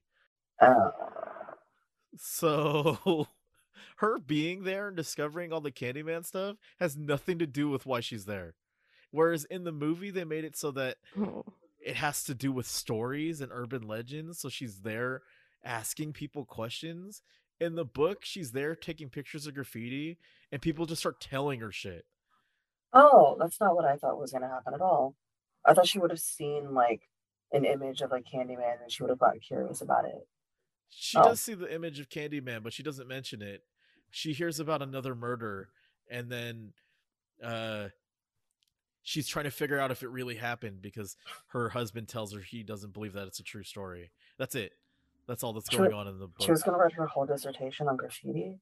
Yeah, that was all she was writing about in the book, in the short story. I feel like it's not a very meaty. Well, I mean, I don't want to be judgmental. I feel like you get a lot more meat out of like urban legends and folklore than you would about graffiti. I don't know. Well, I'm not a graffiti person. The book, the short story goes into folklore, but that's not why she's there. She just Yeah, she's happens there for into the story. Yeah. Right. So the movie already is better than the short story to me at that point because there's no actual point. Plus, there's no mention of Candyman whatsoever in the short story till toward the end when she sees him. Oh. So most of his dialogue is the same about how you doubted my story, but in the short story, she never heard his story. So what is he talking about? Right. Anyway, tangent, because I didn't really care for the short story, but I love the movie. So after that, that's when she is taking notes in her little like desk. I don't know what the hell am I talking about. What was that room? She was in a classroom, but it wasn't her classroom. She was in like a high school classroom in the It college. almost Didn't it look like it? Kind of. Well, some Yeah. of those rooms do look. They can look similar to high school classrooms, also. But I did see lockers. Yeah. Do they have lockers in real colleges? My college was in a real college. No, like no, because you just have your dorm room. You just drop your shit off at it. Who knows? Maybe she teaches high school class on the side. You know. Well, anyway, janitor hears her listening to recording about Candyman, and that's when she steps in and says, "Oh, you're doing this blah blah blah on Candyman." My friend knows about that. I wrote down that the janitor's name is Henrietta. Yeah. And I don't know if that was a reference to the fact that Ted Raimi is in the movie, and he famously played Henrietta in Evil Dead 2. I don't know if that was a reference or a coincidence, but that character's not in the short story. I'm a nerd. Oh, Anyway. okay. Anyway, so that's when they call in her friend, and that scene kind of confused me because she goes, "My friend knows all about Candyman." She goes, "Oh, I'd like to talk to your friend." Hold on a minute. And she shouts into the hall, and I thought it was going to cut to like the next day. She tells her friend No. to talk to her, but she just Yeah. leans into the hall and yells, and it's another custodian or janitor. Yeah. Fun fact, there is a difference between a janitor and custodian. My dad was a custodian and So a is janitor. mine. But are custodians more? What is the difference though? A janitor is like a temp. They are sent to different locations and they are seasonal. A Oh. custodian is hired by the facility that they frequent. So, for example, our dads were both custodians for the school district, and they were assigned to specific schools or zones. And then during the summer, during the off seasons, they'd become janitors, where they're sent to different facilities to clean up for the day. Oh, okay. Yeah, my dad always tended to stay at one school at a time. Yeah, so he was a custodian, and then during the summer he didn't work as a janitor. My dad did though. I believe your dad. That's when he would do like the paper route stuff. He would, and then during the summers he would work at the Alameda County Fair too. Yeah. Yeah. Anyway, side note, just fun fact. Lady comes in and tells the story of Candyman or the Candyman murder, and she specifically mentions Ruthie Jean, and that's the story of Ruthie Mae McCoy. I thought you might have some insight. Did the family know that they were going to use her story? I don't think so. That seems really mean. I And have. and I thought it was also kind of ballsy of them to use her real name. Like, They I feel like They called her Ruthie Jean. yeah, but Ruthie, come on. It's so Ruthie, close. and the story's exactly the same. Like, I would have thought like they would have at least changed the name, because any other movie would have changed the name. They used her first name and last name in the movie. At least they didn't advertise that Candyman was based on a true story. Well, but I can't imagine. Could you imagine being Benita, going to the movies and seeing that? You're like, what the fuck? I feel like they talked to her about it, to be honest. I I would would hope hope so. that they did. I Could would you love to imagine look. the family going? Yeah, they did. I didn't really find anything about that, but I Yeah. guess I didn't look too hard. I didn't even think to look up whether they knew about it, because that's kind of fucked up. If you consider the fact that using the name Ruthie Jean instead of Ruthie Mae aside, they named one of the main characters McCoy. Anne Marie McCoy is named her Oh name. shit! Yeah. Huh. I The- wasn't even listening what she said last time. The neighbor who called the police, obviously Anne Marie McCoy, the character, is based off of Deborah, who arranged the welfare check that found her body. And now we have a new Candyman movie about Anthony McCoy, and so the name McCoy is well known and associated with Candyman. Yeah, Right. I mean they had to keep his last name if he's a character. I know, but I'm just saying, if they No, didn't get I'm just permission saying. from the family, that is kind of sad. I feel like Yeah. they definitely would have said Yeah. something. I would hope that they did talk to the family, because that would be absolutely insane if he Especially found that out later. what we were talking about before and how much this movie means to African American and Black culture in general. That would be really upsetting if they didn't even bother to check with the family, Yeah. or at least inform the family. So that's the part that is based on the true story, is the story of Ruthie. And it's worth obviously that's not in the book. It was a totally different murder in the book that someone describes to her. Yeah. If I remember correctly, they decided to use that story after the author of the screenplay read the same article that we were referencing in the True Story Half. Yeah. Does the short story that you said Clive Barker read it? Yeah, written by Clive Barker. Yeah. Did it make any, like, what am I trying to say? Did it make any mention of like projects, like living in Oh, projects, stuff yeah, like that, or was it just the- about the grad student? The original story by Clive Barker, obviously he's British. It took place Yeah. in the UK, and it was more Oh. about the slums there. See, Oh, uh, okay. one of the speakers on the Blu-ray. Like I forgot who it was. It was the lady who I forgot her name. She's the author of horror noir and like African American Black culture in horror films, and they were talking about racism in movies and specifically in Candyman. And he had pointed out that race in the U.S.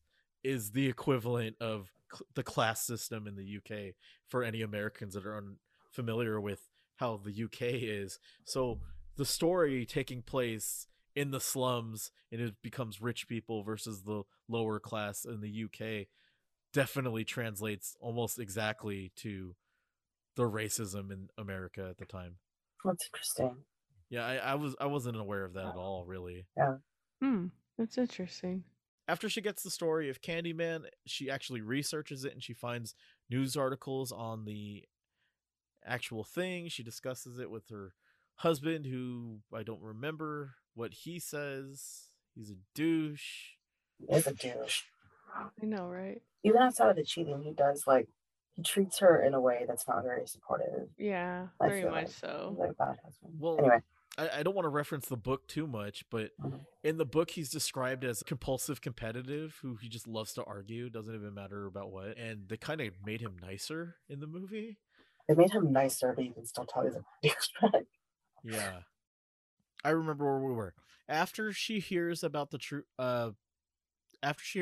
story of Candyman from the janitor, her and Bernadette decide to take on the project as part of their main focus of their thesis paper they're writing.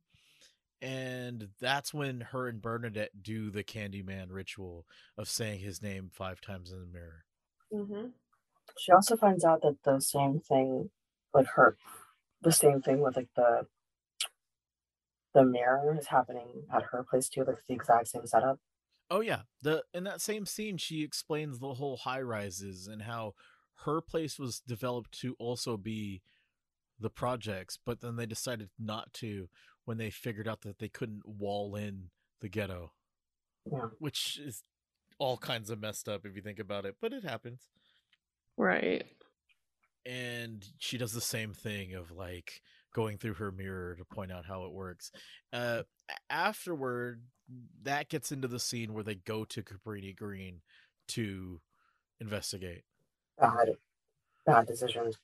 Yeah, that's the scene you were talking about earlier with Bernadette having an arsenal in her purse. And I was like, dude, I understand being like really ambitious, but like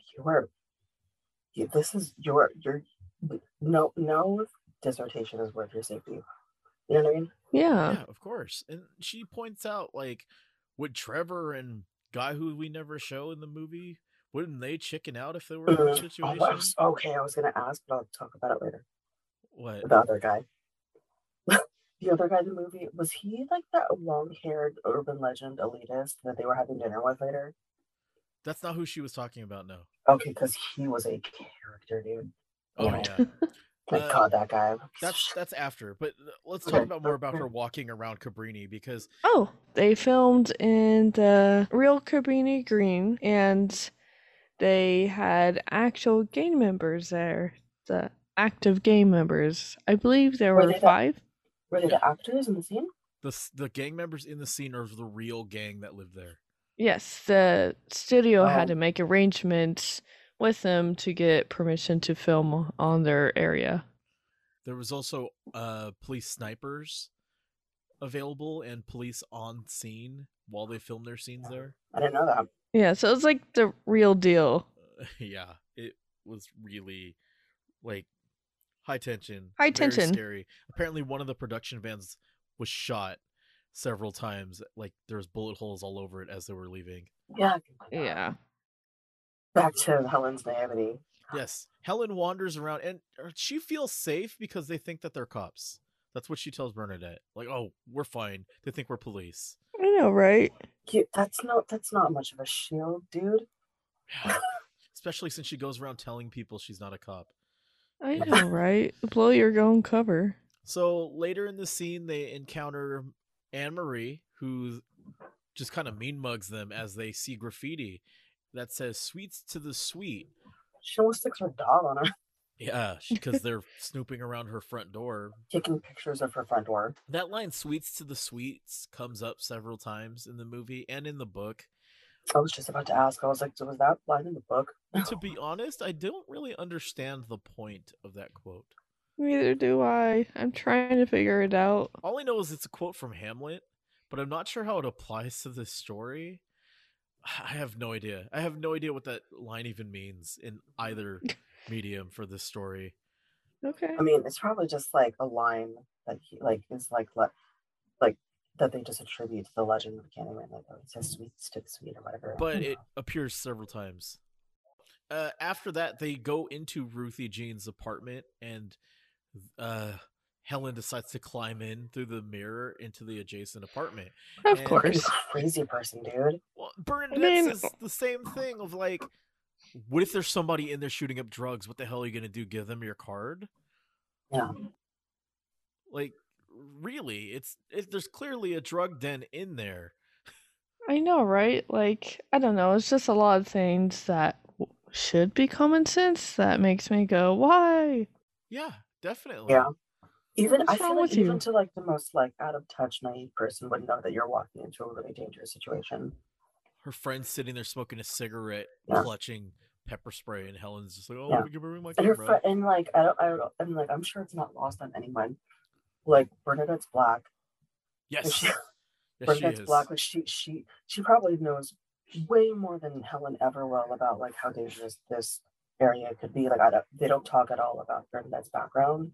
Well, Like she as a black does. woman, I'm sure she has some idea. She does say that she won't even drive past that area, and that a boy got shot there the week before. Yeah, because she understands the danger. I know, And right? but for Helen, who's like, she's white, she's pretty, she's blonde. I mean, I don't know how rich she and her husband are, but their place looks pretty nice. Yeah, Like she probably just like I think going into this, she doesn't see danger. She sees a dissertation lead, yeah, and I feel like that's really dangerous and that's naive. it's stupid. Really, really, just not even naive. It's just no common sense there at all. Yeah, and like, and I know you don't want to jump around when she does get attacked. She's fucking really lucky that that's all that happened to her. Yeah, And like, I don't want to like undermine like her attack. Like, clearly, it was just very traumatic. But like, they could have killed you, and no one would have ever seen you ever again. I know, Yeah. right? You should be expecting it, like terrible.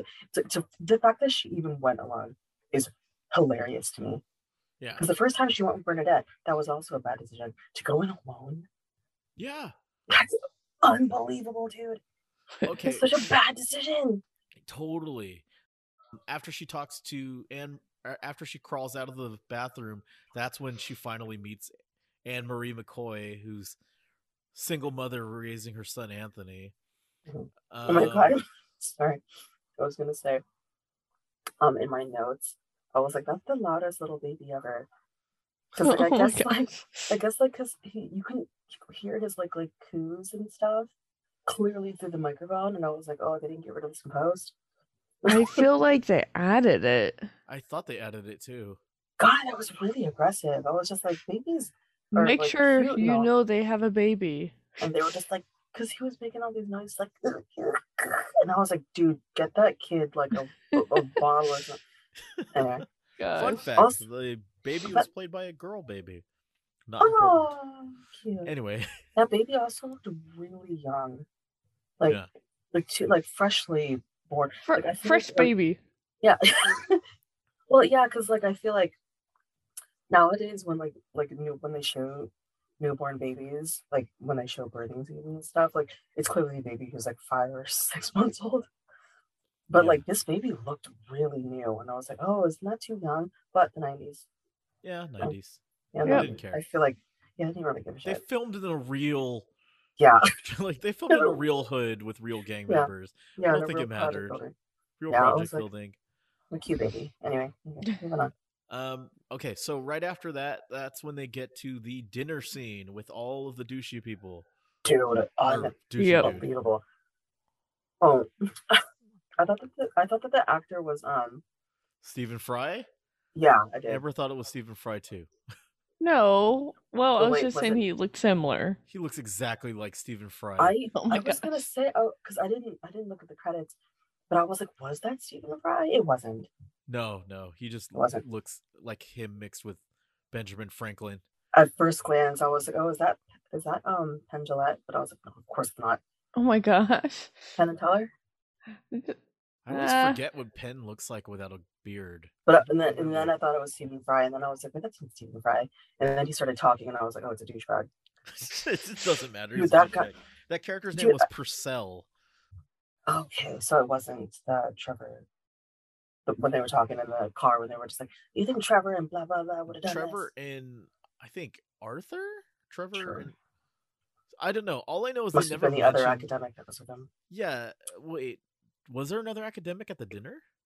I couldn't remember, but there I thought it was was just at the the two of them, or the three of funeral. them. That was the lawyer. Oh shit. Okay, well then no.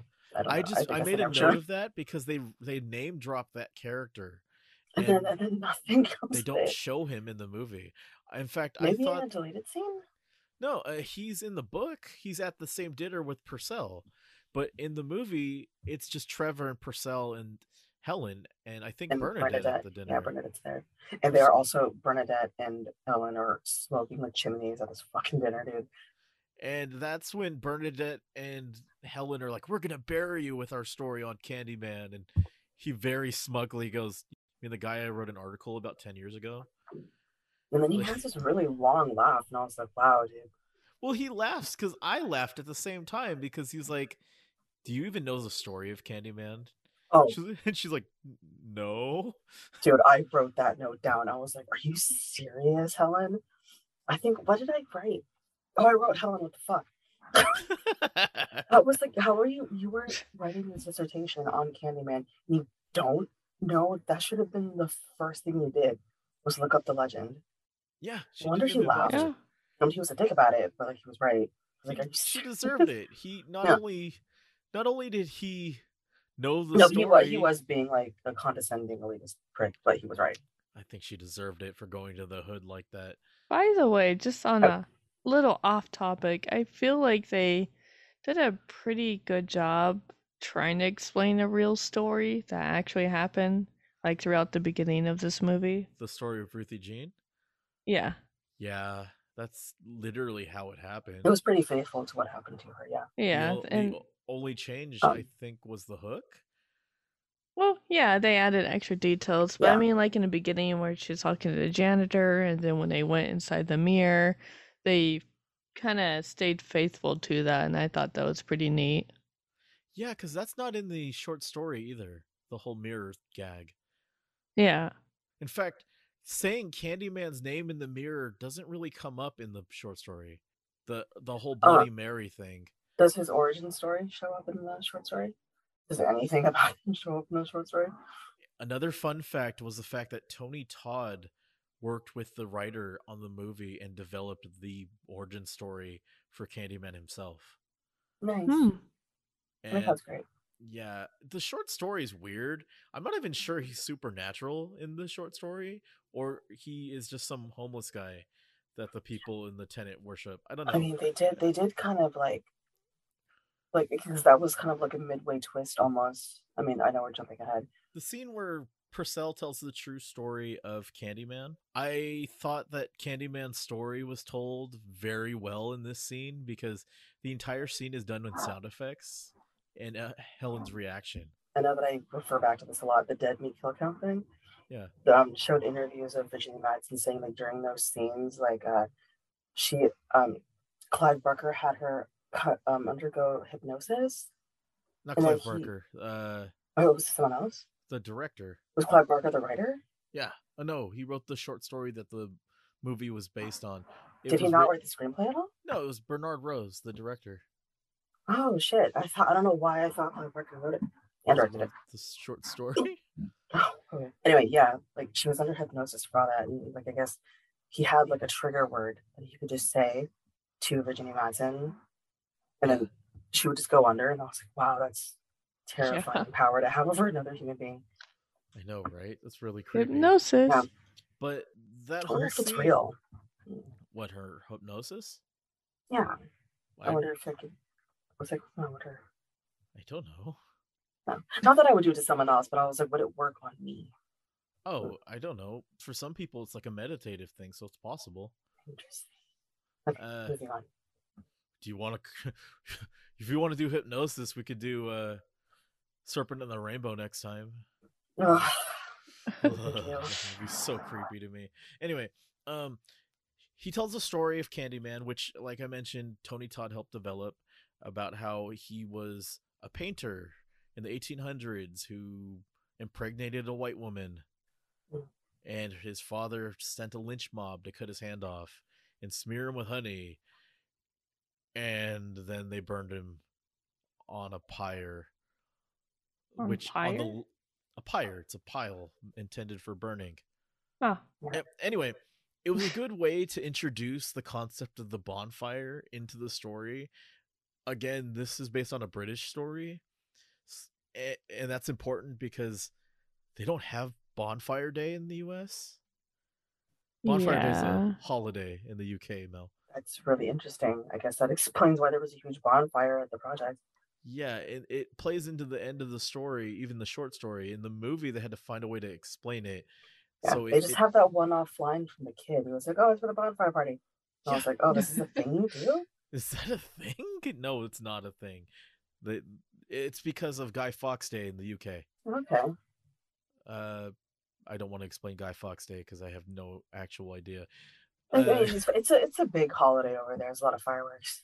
Yeah, fireworks, and then they do a big But bonfire where they burn the thing. a fucking gigantic bonfire. But that's why they included that in the movie, to tie into the fact that there's going to be a bonfire by the end. Yeah, you could consider having a big old bonfire, but I guess it had to be enormous. It didn't really have to be that big, but it was huge, right? Though at the end, it was huge. That was huge. They Fuck, said that man. they actually had the city donate garbage for that scene. And then who was going to put that fire out? Because Lord knows the fire department's not going to come running. If it's anything like Bonfire Day, from what I've seen in like videos of the UK, they do it in an area where it could just burn itself out. And then okay, that's good. Yeah. I don't know about if they did that for the movie, but okay. So finally, after telling the story in a very cool way again, damn it, Mel watched the new one. Oh my gosh. Because the storytelling in that is freaking brilliant. And I was almost going to talk about it, but you haven't seen it. Okay. Oh, no, I should have watched it last night. I got too tired. Anyway, that's when Helen goes back to Cabrini by herself. And she meets Jake, who I think is awesome in the movie. I think he's my favorite character in the movie. Yeah. Fun fact, the kid was nicknamed One Take Jake because apparently he was so good that they never really needed more than one take with him. Okay. That's when he has that conversation with her about getting scared and how she's a crazy white lady for walking around in there alone. Clearly. Yeah. So she starts asking him about Candyman, and he's just like, I'm not scared of nothing, but you're crazy if you want to walk around here. So she tells him, you don't have to, it'll just be our secret if you tell me about Candyman, and then you don't even have to say anything, you just show me. And that's when he tells her about the bathroom scene. God, dude. That scene is horrifying. I guess when I was younger, I didn't understand what had happened to him. And I was like, oh, he was castrated. Yeah, and it was thrown in the toilet. Yeah. Dude, that bathroom is horrifying. Yes, it says sweets to the sweets and shit all you over could the walls. I would not accept any form of payment, no matter how high, to take 5 steps into that bathroom. It's I know, fake. right? It was a But set. she wanted to look at it. Disgusting. Fun fact, those were made of cookies and biscuits. Wonderful. Disgusting. Biscuits, yay! Yay, God. biscuits. Yeah. Do you think they ate it? I would eat it. I would have eaten it if I were I feel the like effects, dude. I feel like my mind would eventually, like, it would play tricks on me and make me feel like it actually smells in there when it doesn't. Like, you know what I mean? Right? If it looks disgusting enough. I guess they did a good job then. I feel like I would be like, ugh. That scene, she finds a toilet bowl filled with bumblebee bees and yeah, sweets the broken toilets. sweets written in crap. You okay, Mel? Disgusting. So, okay. during that scene, a group walks up and Jake looks freaked out and it says Candyman. And that's when Helen is attacked by a group. One of them holding a hook, who's like The main Candyman dude. the main Candyman dude, Yeah. who says, "We hear you're looking for the Candyman, bitch." Your favorite part. That's my favorite. That part makes me laugh every single time I watch it. Why does it make you laugh? Not that part, the part immediately after where they show the lineup of different guys saying the same line. Oh, okay. Okay. Because he knocks her upside the head with the side of the hook, and that scene looks really brutal. Yeah, dude. She's pretty violently attacked. Yeah, and then they just leave her, which, It as was you, weird. I'm sorry, bud. as you pointed out, she's lucky that they didn't do more. Yeah, and it's weird to me that they didn't do more. Not because I'm not saying that that's what they would like obviously do, because not all criminals are violent. But like, why would they leave a living witness? A living white witness. Why would they do that? Because you just told on yourself. Not even man. that, right? The next scene is them at the police station. They have the lineup, as I mentioned. That scene makes me laugh. But they arrest the guy based on the fact that she identified him to the police. Yeah. And the cop was like, "Oh man, we've been after this guy for a long time. We just didn't have anybody to testify." And then she says, "Did he kill those other people?" And he said, "Without a doubt. He is a known killer." As you pointed out, why didn't they just kill her? I don't know, dude. That also doesn't make any sense. If I were them, I would have killed her. Why not? Yeah, I feel, yeah, that's a really weird. I don't Okay. know. I'm hesitant to call it a plot hole, but it kind of is. Like, why would And- that make sense? Unless they're just trying to spread the word of how scary Candyman is, but then in that case, killing her would have done the same thing. Yeah, leaving a living witness is a bad idea for them. I Not- know, right? I'm glad she lived, but like for that, that's bad. That was a bad decision, and it got Okay. it done in. Anyway. So he is the leader of the Overlords, the lead gang of this tenement block, right? Mhm. And here lies the problem with the movie for me. This is the only issue I have with the movie, because I think this is something that seriously should have been brought up by one of the characters. Okay. Helen is the only person willing to testify against this gang leader. He is the leader, the guy says. They've been trying to pin stuff on him for years. Nobody was willing to testify. Helen is. How come she doesn't make that connection when she's later framed for kidnapping Anthony? That, hey, I'm a witness who's willing to testify against a known gang leader, and I was found in the gang's territory. Why didn't she just be like, clearly I'm being framed by them, so I can't testify? Because once Helen is in the asylum, there is no one to testify against that dude anymore. Right. Right? I want to say it's because she was too busy being fucking terrified of this dude with a hook. Like, That's the point. Is she is messing with a known gang, and at no point do her or the police go, maybe it's the gang trying to discredit her for testifying. Yeah. Anyways, so right after that, she identifies him, and then she goes to talk to Jake and thanks Jake, and he's like, "You lied to me. You got me in trouble. Candyman's gonna come after me because you said no one would know, but now everybody knows." Right. Okay, I think this is the most important scene, because I think this is where she F's up. She tells Jake that there is no Candyman, that he's not real, Yeah. and that a gang member or a bad man was just using that story to scare people. Right. I think that's when Candyman targets Helen. Yeah, he I says so. agree. He says so? yeah, there's a quick line. I don't remember what scene. Later on, where he's just like, "You made my congregation doubt me, so now I have to kill a bunch of people." So that Thanks, they Helen. start believing again. Yeah. Yeah, Yeah. 'Cause- Like, you did this. It's on you. Because Yeah. I think people miss that part because they're like, oh, what are the rules of Candyman? You have to say his name 5 times in a mirror. No, because Helen says Candyman 5 times and nothing happens. It's not until she tells Jake that he's not real that he appears like, okay, no, now you're making me mad. Yeah. Well, no, because Yeah. she's not a part of his congregation. She's not a middle class white woman living in a He- really nice high rise. Yeah, She- but He's not one of her she's fault. proving that he doesn't exist. Yeah, they to start to the kid who does belong in his congregation. Yeah, Yeah. and now a lot of people will. She discredited his story because now he's going to be blamed for the murders instead of Candyman. Yeah, she put a human face on it. They're like, Yeah. okay, Candyman's not real. It's kind of. I wrote a note that it reminded me of Freddy Krueger and Freddy vs. Jason and how he needs the teens to remember him in order to get strong. Yeah, literally, reminded me he's of a that, wraith. Yeah. They only have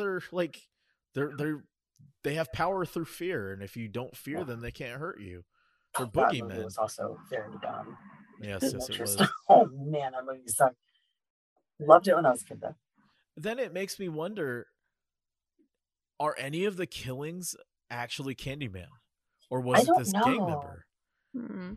It's hard to say because they never clarify. Yeah, because the story of the kid getting his junk cut off, I'm Oh assuming. god. I'm assuming it was that gang member. Yeah, I think so too. Did the little boy say how long ago that happened?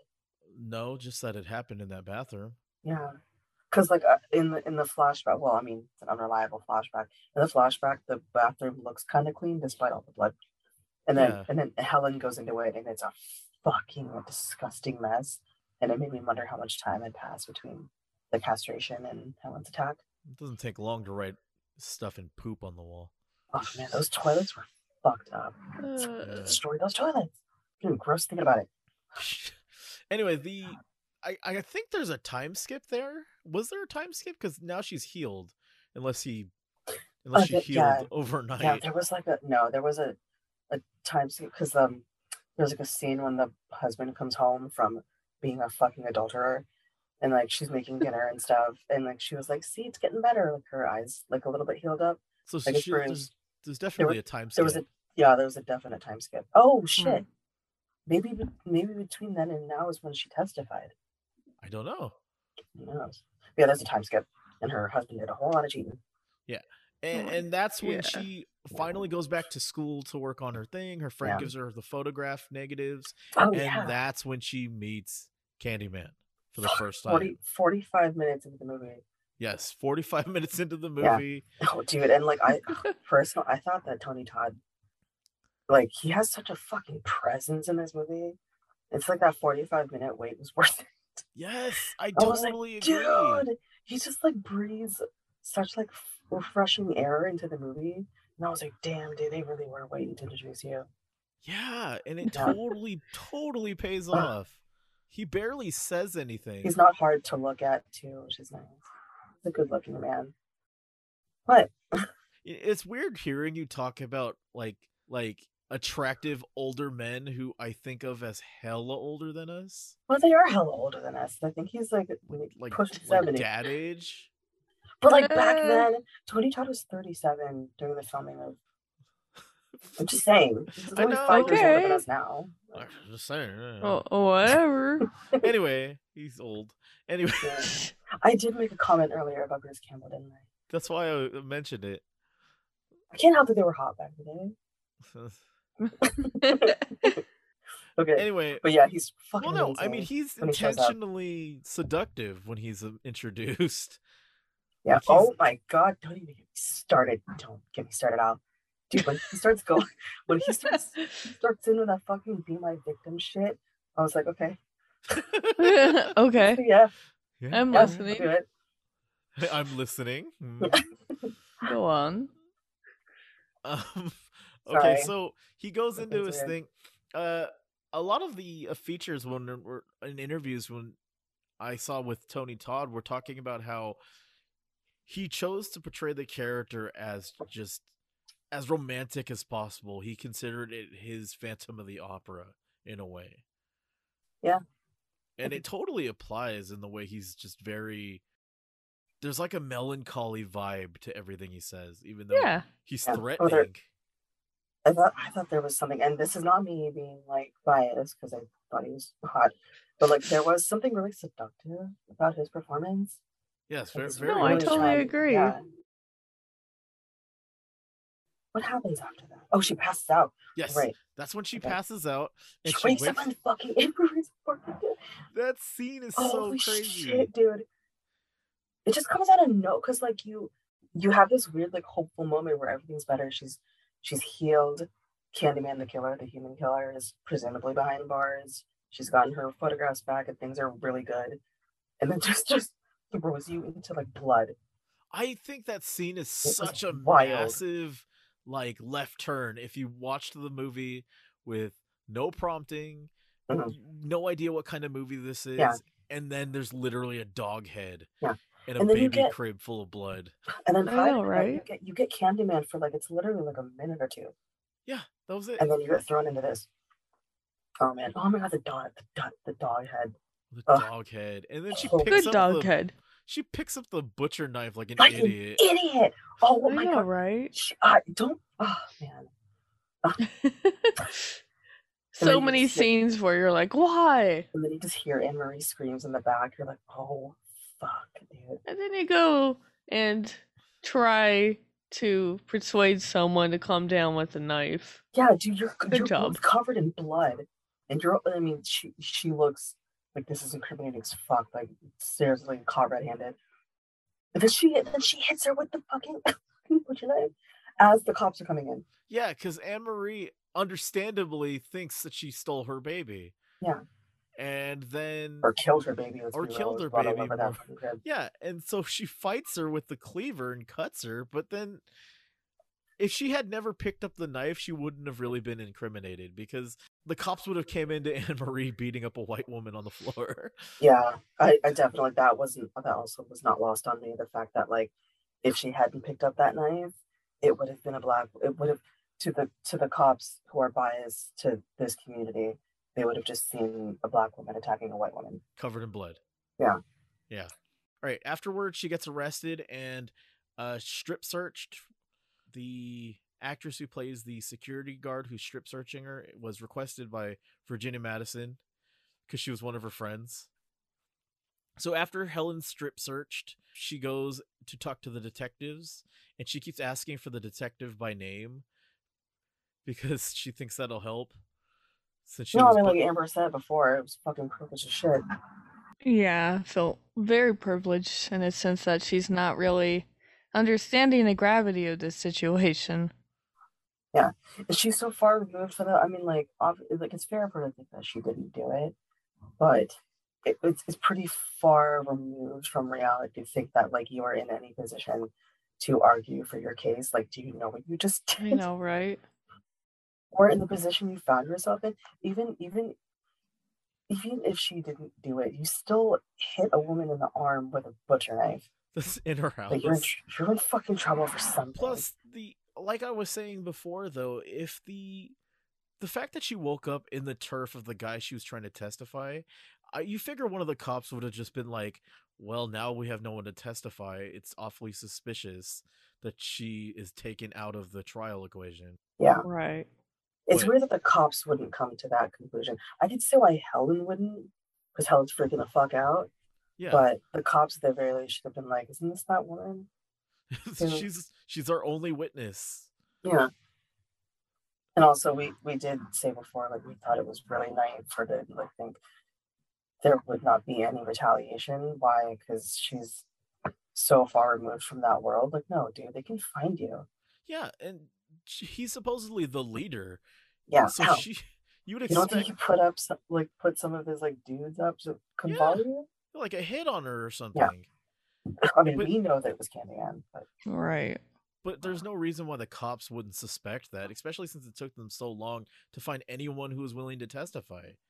Right after that, she goes home immediately after calling Trevor. Or she calls Trevor and he doesn't answer because he's not home at like 3 the in the morning. fucking cop tells her that it's 3 in the morning, dude.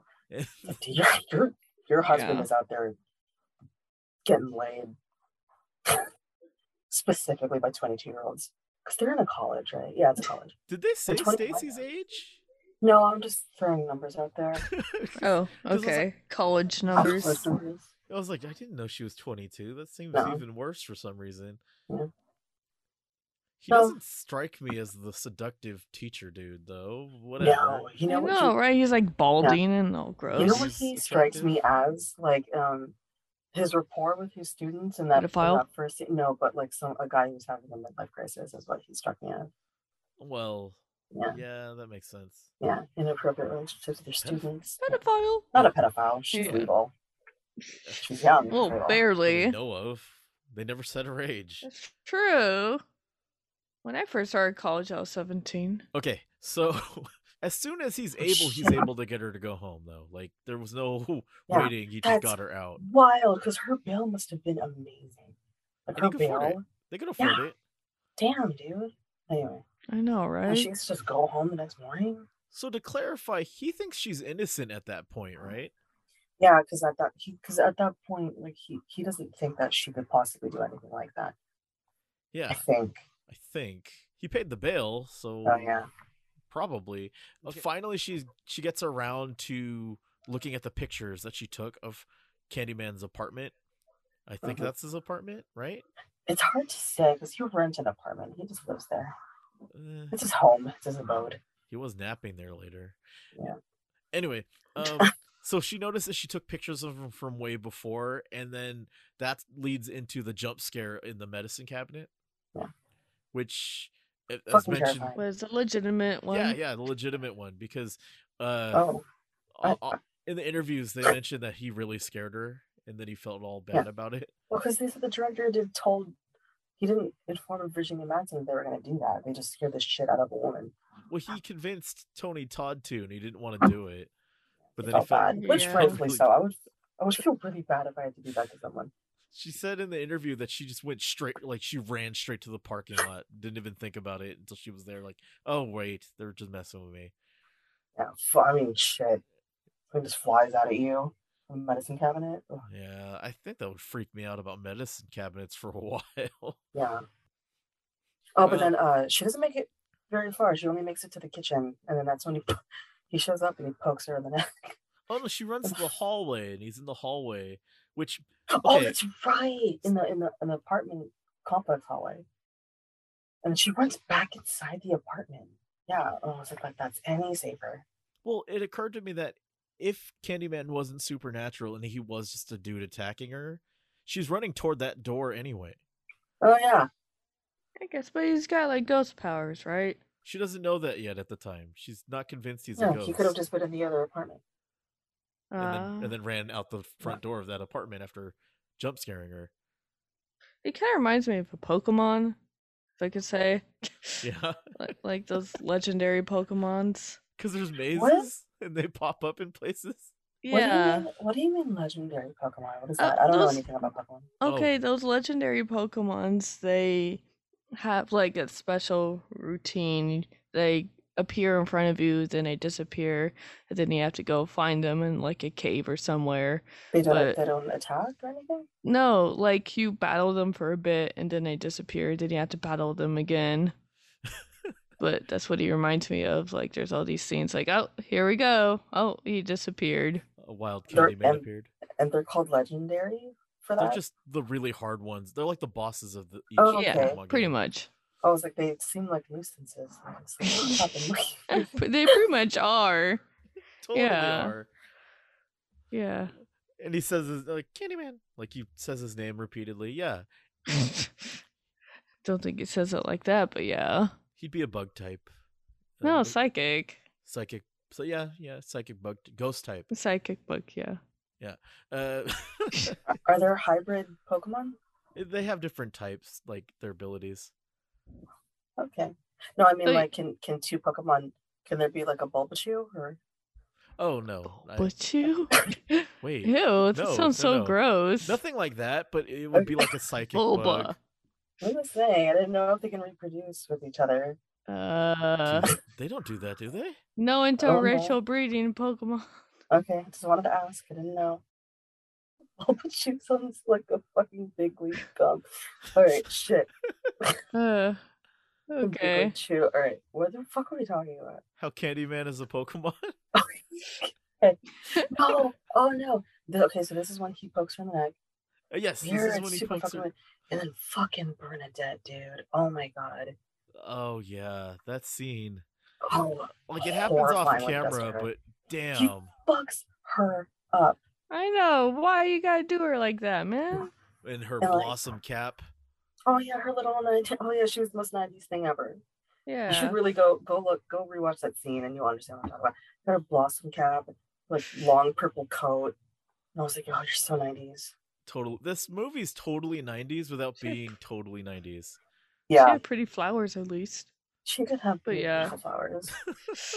Damn. She didn't even say Candyman, so She I didn't. know. I don't know why people are so hung up on the whole say Candyman 5 times thing, Because because he can pick and choose. You don't have Yeah. to say it as long as he's summoned. yeah, Yeah, and I think at that point he's like, I'm not fucking waiting. Like he's on a mission, and he's just like, all right, I'm just gonna start killing people so I can frame how I'm. well, when Candyman, like actual Candyman, first Is it like- appears Sorry, in the Ben. movie, it's not after someone says Candyman. It's months later in a parking garage. Mm. You know what I mean? That's Yeah. completely unrelated to mirrors anyway. Yeah. Oh, although we did, I think we said earlier, like, does it only matter when the people of Cabrini Green say Candyman? Because he Because- believes in them? Could I it thi- be well, only anybody? because like he said earlier, he was like, you fucked with my congregation. But like, if Helen's not part of his congregation, does it matter if she says Candyman? Because he Wait, doesn't need her to believe in him; he needs his Could- congregation But to. that's the thing, is his congregation is made up of the people of Cabrini. Is it possible that none of the people of Cabrini who are getting murdered by Candyman, is it possible that they're all getting killed by the drug dealer dude? I don't think know. so. They're all on drugs. Well, no, I mean that the violence against them isn't caused by the ghost. Yeah. Because they point out that he is the one that killed Ruthie, Yeah. or Ruthie Jean, the guy And who he's the attacks one- Helen. He's the one who did. He's the one who captured the little boy in the bathroom, right? Yeah, so Yeah. it's Yeah. possible that Candyman never actually hurts the people of Cabrini himself. It's entirely possible based on that. Yeah. I do wonder though, like, because was that the drug leader? Was his nickname Candyman? Yeah, he claims. Okay. Well, he claims the Candyman nickname, and he carries Yeah. around a hook to scare people with. Yeah, because I do wonder, like, maybe they both existed, but the Candyman that the little boy was talking about was the drug dealer Candyman. But That's it, what I thought. He was Hmm. talking about the Yeah. drug dealer, Yeah. and Does that only work for people in that area? Like, That's could what I was other people wondering. see him? Because like if people who are not of that like class, of that race, of that community, if they say Candyman, does he even bother? Is what If I'm they're not wondering. part of his congregation? part 2 takes place in like New Orleans, so they kind of imply that it doesn't matter where in part 2, but then part 2 was just and then the third one was enough to kill the franchise. Oh no, I I didn't haven't seen see. any of the. Yeah. They're I not didn't Neither see have 2 I. or 3. They They're not seem very like good. shit movies. Yeah. They don't actually establish any rules with Candyman, because part of the whole thing is he's a myth and shit changes depending on the story. So the whole say his name 5 times in the mirror thing might not actually apply to the ghost, because as he pointed out, he could do whatever the fuck he wants. He doesn't that's even right. wait for Oh. somebody. Oh, Yeah. like maybe saying Candyman is not even a thing. Like he's like he does whatever he wants. Yeah. Oh, okay. I It's see. possible, Yeah, totally. especially showing what's in the movie. He makes his own rules. So right after Guys. that is Helen strapped to the bed, and he does the floaty thing over her.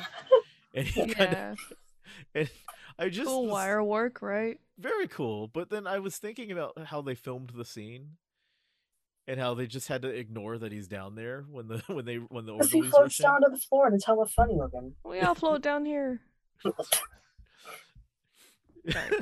Tangent.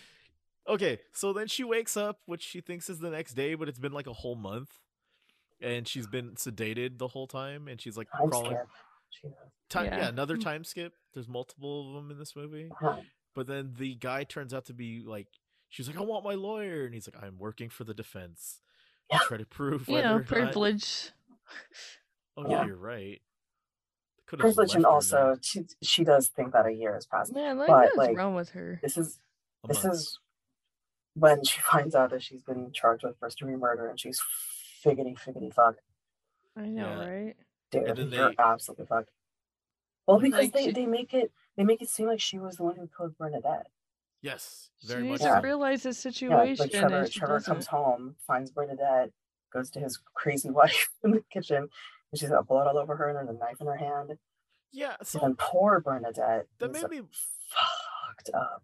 that scene made me wonder whether or not Helen was killing these people. Like, is he possessing her and making her do it? Maybe. Yeah. I Well, guess it would have to depend. Like the coroner would have to like check her wounds. they did show 'Cause if- that he if wasn't he- on the TV, so Oh, that's true. When they showed the footage Wait, what? back, she's Oh, the right, only you're one that right. could see him. Yeah. But then he Yeah. is able to affect things in the world. Like, after she says Candyman 5 times to summon him.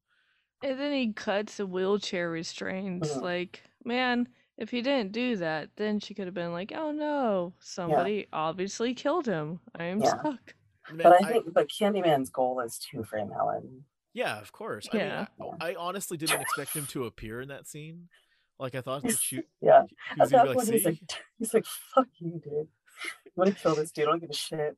I I think know, that's right? one of my Like, favorite. you wanted that. Because it I came out of fucking nowhere. Al. Yes, he just Absolutely nowhere. You don't expect him to kill like a super important person, like a doctor, in a fully staffed hospital in the middle of the I day. know, right? That doesn't happen. I love how that scene is shot because it's a jump scare on camera because he is in frame fully and Mhm. it's the shot is held on him for a second and then he goes "Brah" at the screen and blood comes out. Like Yeah. there's no cutaway or anything. Yeah. He just reacts to being stabbed from Candyman from behind. Like Yeah. and then he just yeets out the window. Yeets out the window. He doesn't eat it out the window. No, I mean Did Tony Candyman. Todd really do that stunt? It Yeah. looks like it. And th- Oh, that's really dangerous. I mean, but I guess I would like assume. Well, he Yeah, I does guess the it's, like, tuck. fake plastic glass like you work with, Al. Yeah, yeah. Oh, It would yeah. be like candy I was like, glass oh, in no. the breakaway like window frame. Mhm.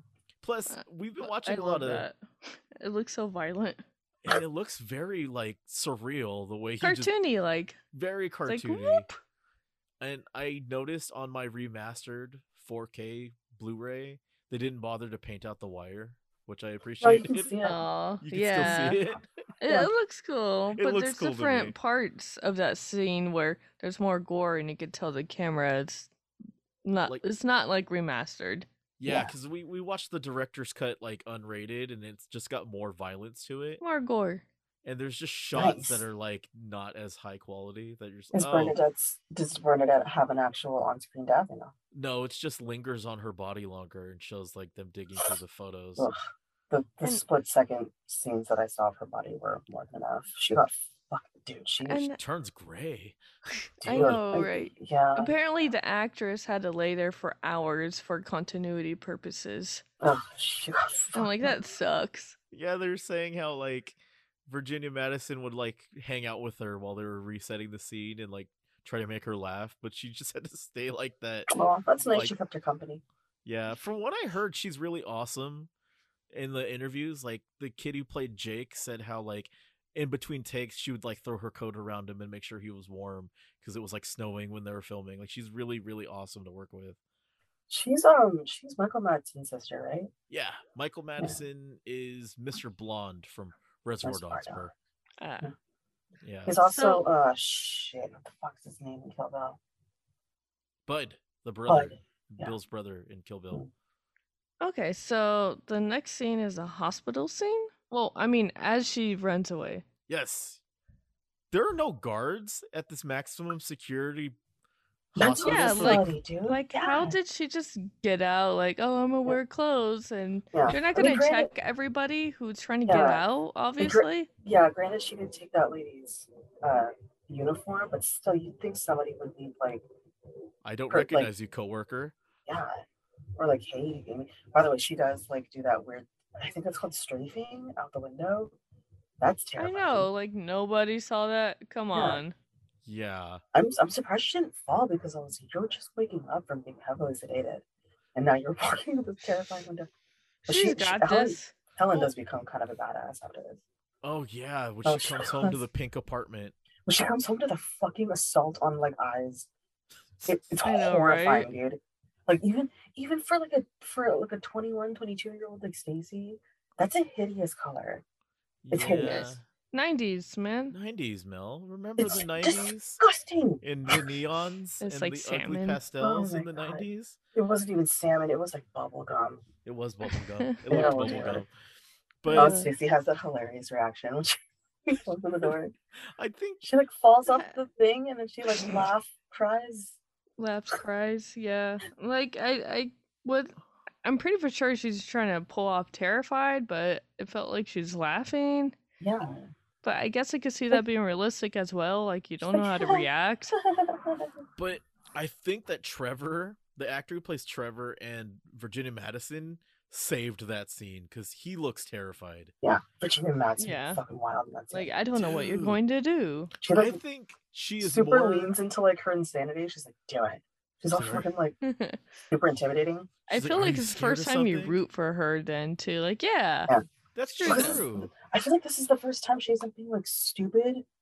I don't know, right? Finally. Yeah. And then she's I don't She's I so intense in that scene that like she feels more menacing to me than Candyman because we were talking Yeah. about earlier how like he's vaguely seductive. She feels threatening. super seductive. Fine, he's super seductive. Yay. She feels gosh. threatening in that scene. Like Yeah. she looks like she's gonna kill them. She looks like someone I wouldn't want to be in a room with. Well, Yeah, When I she mean- when she takes the phone off the hook and hands it to Stacey, she's like, "Do it, bitch." call Call him. him. I was like, Because- look at the- Candyman has like this kind of melancholy to him. yeah, where he seems he- in control of his. Yeah, he's very There's something soothing and sad calm. to him. Like he's clearly sad. But Yeah. in a Is like he though with the killy with way. going in with the "Be My Victim" shit? Is he sad? Yeah, very seductive. Seductively sad. Anyway, Yeah. And then, but does really, cry in Helen that is just scene. like Helen's just probably- being pushed to her like breaking point. Really though. I love how she think it's what's breaks at happening. the end of Yeah. the scene, and then she just. She's like, After that, that's when she finally decides to just give up.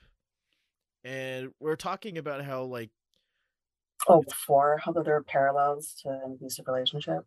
yeah, Yeah, it's fucked up because like the hallmarks are all there. Like he's isolating her. I mean, by isolating, I mean killing all of her loved ones. and I know, framing. right? He's gaslighting the shit out of her. Like I couldn't help but think like in the scene when the doctor plays back the footage of Helen, and like he's successfully making her feel like she's going crazy, which is like absolutely typical like hallmarks of an abuser and what an abuser would do. Like he's Yeah. making it so he's all she has left. Exactly. Yeah, pretty much. Like he's Yeah. an abuser. Yeah, and then she eventually does go to him, and I was like, oh, this is sad. Well, because It's important- he it's took important to, everything like- away. And she Yeah. got to save the baby. Save the Does baby. but does she know that the baby's alive? She does Yeah, though. Oh, she yeah, does. because he Yeah, shows she her saw that- via she saw vision. that. Psychicness. He's a psychic Pokemon. Yeah, Being that baby honey, dumbass. we don't know that. It could be anything on his finger. He's poking a baby. He's just poking it. We don't know it's honey. He suckle my finger, super baby. super nutritious honey. Baby's like, I need real food. Is Candyman Goes- going to the corner store and picking up Similac with his baby? Ghost No, nectar. the baby hasn't eaten anything in like a month. How? That poor baby. Does he change the diapers? Like, I need to know these things. Yeah, A these are fun things that are fact. important. In the short story, the baby's dead, so there's that. Oh, Oh, okay. I Yeah, guess that in the- makes more I sense. I feel that like the does make movie more sense. people would be like, this baby needs to survive. You can't kill this baby. In the short story, Helen's trying to rescue a dog because the baby's the thing that got killed. So she's going back for the dog. Yes, in the book, she's trying to rescue the dog who she thinks might starve to death in the abandoned apartment while Anne Marie is dealing with her dead baby. Yeah, and they're like screaming. She's screaming. Everyone's screaming except for the dog. Yeah, but in the movie, she gets framed for it, but in the book, she's not connected to it in any way. She just finds out that the baby's dead and the dog is Oh. alive. I'm Oh. telling you, the short story Oh. isn't as good. It sounds kind of weird. Right after that, she goes to see Candyman and his little church. She It's fucking. totally- It's totally a church, right? I don't know. Yeah. Well, Oh no, it is. It is. it's not. Is it a church? It seems like it's more of a shrine. So she's walking around her little church. She sees murals depicting the torture of Candyman, and then she finds him napping. Yeah, she fucking hooks him. She And You it hooks just doesn't him. gotta nothing. sleep, man. He just kind Yeah. of shrugs it off and He fucking just like power nap. Power nap time. power nap. So If it disturbs his slumber. he just takes it out like, "Pfft, okay." They have the little conversation where she says, "We had a deal," and he's like, "Oh, okay, I won't kill the baby." I don't know what he says. I don't remember. But I forgot that. I forgot about that. So she. Oh yeah. she agrees to be his victim in exchange for saving baby Anthony. All seductive like. Oh, yeah, and that was the scene where he kind of hugs her and the camera spins around, which was censored by the studio. That was censored. That was the censored. censored part. Yes, They're Oh my hugging. gosh. their hug. Serious? Yeah, because according to Tony Todd, the studio wasn't comfortable with the implied interracial romance. Can't be having that now, because that's kind of the point of Candyman. Didn't we say fucking like Jungle Fever had just come out the year before? Yeah, Jungle It Fever did in came out. '91. Yeah, people had fucking issues with like interracial couples back then. People just Like, have issues, yeah. period. I know. I mentioned it before in the fucking episode of Fresh Prince, when like I don't remember who it is, but like their cousin comes to visit and she's like, "I have a new boyfriend," and they're like, "Oh, we can't wait to meet him." And he walks in and he's a white guy, and the audience goes fucking nuts. That's how people reacted to interracial couples in Yeah. the '90s. Yeah, in Because the 90s. it's like it's so crazy, isn't it? It's wild. And I'm like, dude, they're fucking two human beings who fall in love. I know, right? Like, calm know. down. Yeah. It's easy for us to say that though in 2022 because there's a lot more representation for that. But back then there was none. Yeah. Back then they were making movies called Jungle Fever about fucking interracial relationships. causing crap in the hood because of how insane it was. What I was that know. movie about? I have no idea. It was about an Is it literally interracial just relationship that that's it? That's all it's about? causes drama in the hood. Yeah, that's pretty much all it's about.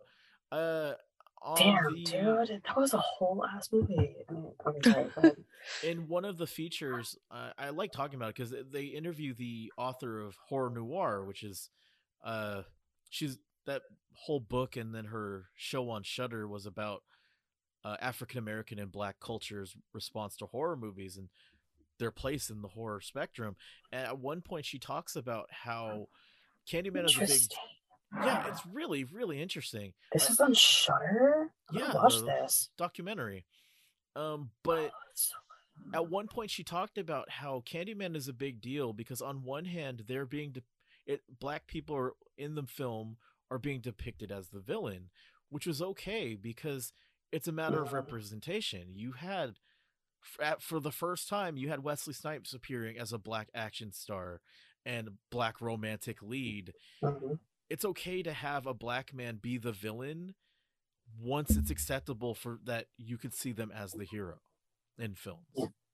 And it's crazy that that's the point. It was literally a year before that you got Wesley Snipes as the romantic lead in Jungle Fever of all things. You know what I mean? Like, it took a long time for that to even become a thing. Yeah. Way too long. Way too long for that to become a thing. Yeah. Yeah, really. Right, so after they do the little spirally dance that was censored, that's when they have the bumblebee kiss. Oh, it's disgusting. I thought it's so creepy. I guess I don't mind if instead of bees that scene was spiders, I would have died just watching it. Really? Spiders suck. Spiders are fucking terrible, dude.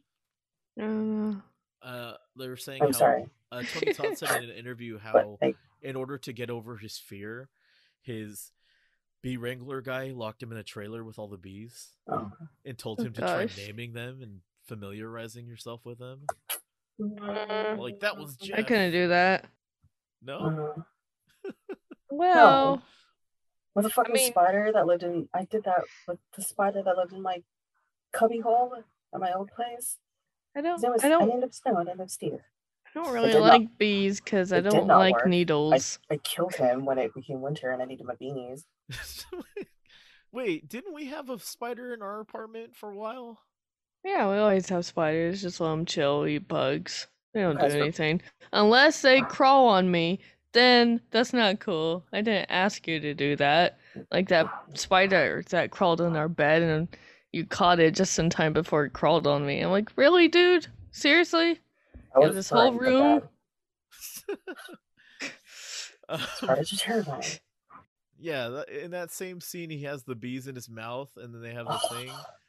And like we said before, the bees on Virginia Madison in the scene were like 12 Baby years bees. old, or 12 hours old. Baby They were bees. baby So bees. So are they less likely to sting, or They don't have no sting? stingers. They have no Oh. pokey bits. So they're just cute. Okay.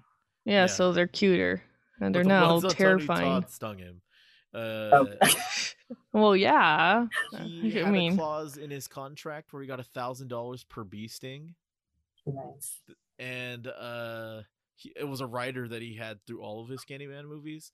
In total, he made $23,000. So he was stung about 23 times. I thought you said he was done like 26 times. So 23 stings throughout the course of 3 movies, though? All 3 movies? Yeah, in the first movie, I remember reading somewhere he got stung 9 times in the first movie. It's much less than I thought, but like you said before, There's still a lot of bees everywhere. Yeah. I would have thought with that many bees, the likelihood of being stung would have increased. But if they were good bees, well-behaved bees. Yeah, good wrangler too. I mean, the likelihood of him being stung was higher because he was one of the only people stung in the production. So, and I guess he's acting calm too. I'm sure if he was freaking out, the bees would have become hostile. Okay, so to the burn pile. Yes. So she wakes up. Oh god. Yeah, she wakes up in the burn pyre. No, she doesn't wake up in the burn pyre. She wakes up and she doesn't. She finds it. Candyman's gone, and she picks up the hook and goes after him because she knows he's taking the baby to the burn pyre. Yeah. Well, she hears the baby. Is it pyre or pile? Pyre. It's a pyre. Well, it's a pile. It's pyre. Pile. A pyre is a specific place to burn something, I suppose, like an altar that you would burn, or like a barbecue pit would be like a pyre. In this case, it's just a pile of junk that they're going to set on fire. Yeah. So I guess pile works.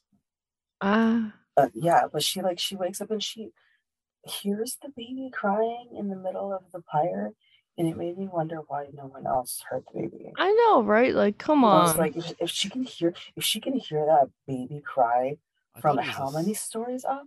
I thought it was a psychic thing, like he was calling. Psychic cry. That would explain why she was. She's turning into a Pokemon. Yeah. Sorry. But the last thing he says to her is that his congregation is going to witness another miracle, them dying together and becoming immortal in story. So I think he's clearly trying to lure her into the pile so that they could all burn together, right? Yeah. Just like a family. That thing didn't collapse onto her. It does collapse onto her. Yeah, but like as she's fighting her way through it to get to the baby, I was I'm surprised it didn't just completely collapse on her and the baby and they both died. Oh, well. Yeah, they lived. It's the most stable pile of trash I've ever seen. Well, I mean, I think it would have been cooler if she died via crushage, not just burn injuries. Well, I like how they burns did it. Make her look super badass at the end. Because she crawls out with the baby, just saying. We didn't say that part. Oh, right. Oh, yeah, they set she goes in there. Do they set the pile on fire because they see her go into it? Yes. So they're trying to kill her? No, yeah. Jake sees the hook. And he just glares. He's like, it's Candyman. I'm like, okay. And then as far as they know, Candyman doesn't exist anymore because he's in jail. I know, but he doesn't believe that, so he wants to kill Candyman. He's the most convincing little kid. He's convinced everybody to set it on fire. Well, I guess they were always going to set it on fire. Wouldn't you be nervous to kill Candyman? Like, you're not scared he's going to kill you? Well, so technically, I feel like that lair was the drug dealer's lair, and he worshipped Candyman, because that's where Helen finds that hook. And that's not Candyman's hook, that's that drug dealer dude's hook. It is. That's his hook. Because it's shaped different, and it has a handle. But Jake sees the hook, and he rallies all of the people to set the pyre on fire and burn Candyman. I don't think he knew that Helen was even in there, because as far as they know, she's still in the hospital. Oh, I thought she I thought he saw her go in there. No, But then when he does say Candyman. But I thought that he saw her walk in there. when they show Jake look, where is Jake homeless? Because it looked like he was sleeping in a hallway or something. No, I think that's just his hallway. That's where You're just taking a nap. he's He a got a little hallway. blanket.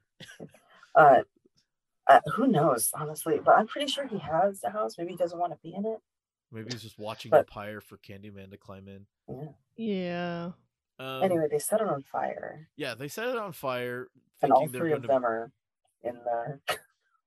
And then he just like, as she's crawling out of the pile with all this cool burn makeup on her, No, I mean, He she hooks the fuck out of him, and then she crawls out looks of the like fire. Darth Vader and She all. pokes him with a stick, and then he Yeah. burns. Right? Dude, and Yeah. that burning like fucking pile of wood just comes crashing down on her and the baby. And I was like, there's no way this baby came out unscathed. No, No way. she cradled think it. It's all good. Oh, Baby should have died of like smoke inhalation. But or just like anyways, suffocation, because there's some points where she's like, On he's like fire. his face is like, wait, all that smoke? I know, man. right? Baby. Hot baby. So they actually set Virginia Madison on fire. That's like her first ever fire stunt she ever did. She Yeah, did Yeah. a fire stunt for that? that was her. She said What she the actually got to do the fire stunt for that That'd be scene. kind of cool. That would be Dude, kind of cool. fuck.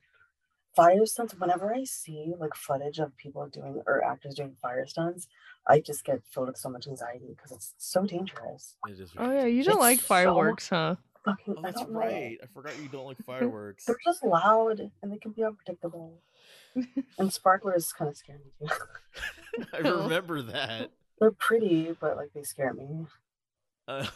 So she crawls out and hands Anne Marie baby Anthony, and then she And- dies knowing that she saved the baby, and Jake and everyone else could see Candyman's body in the fire. But they acknowledge, like, Which yeah, you is- guys set him on fire. Which is weird to me because like, is he real? Is he a real corporeal being?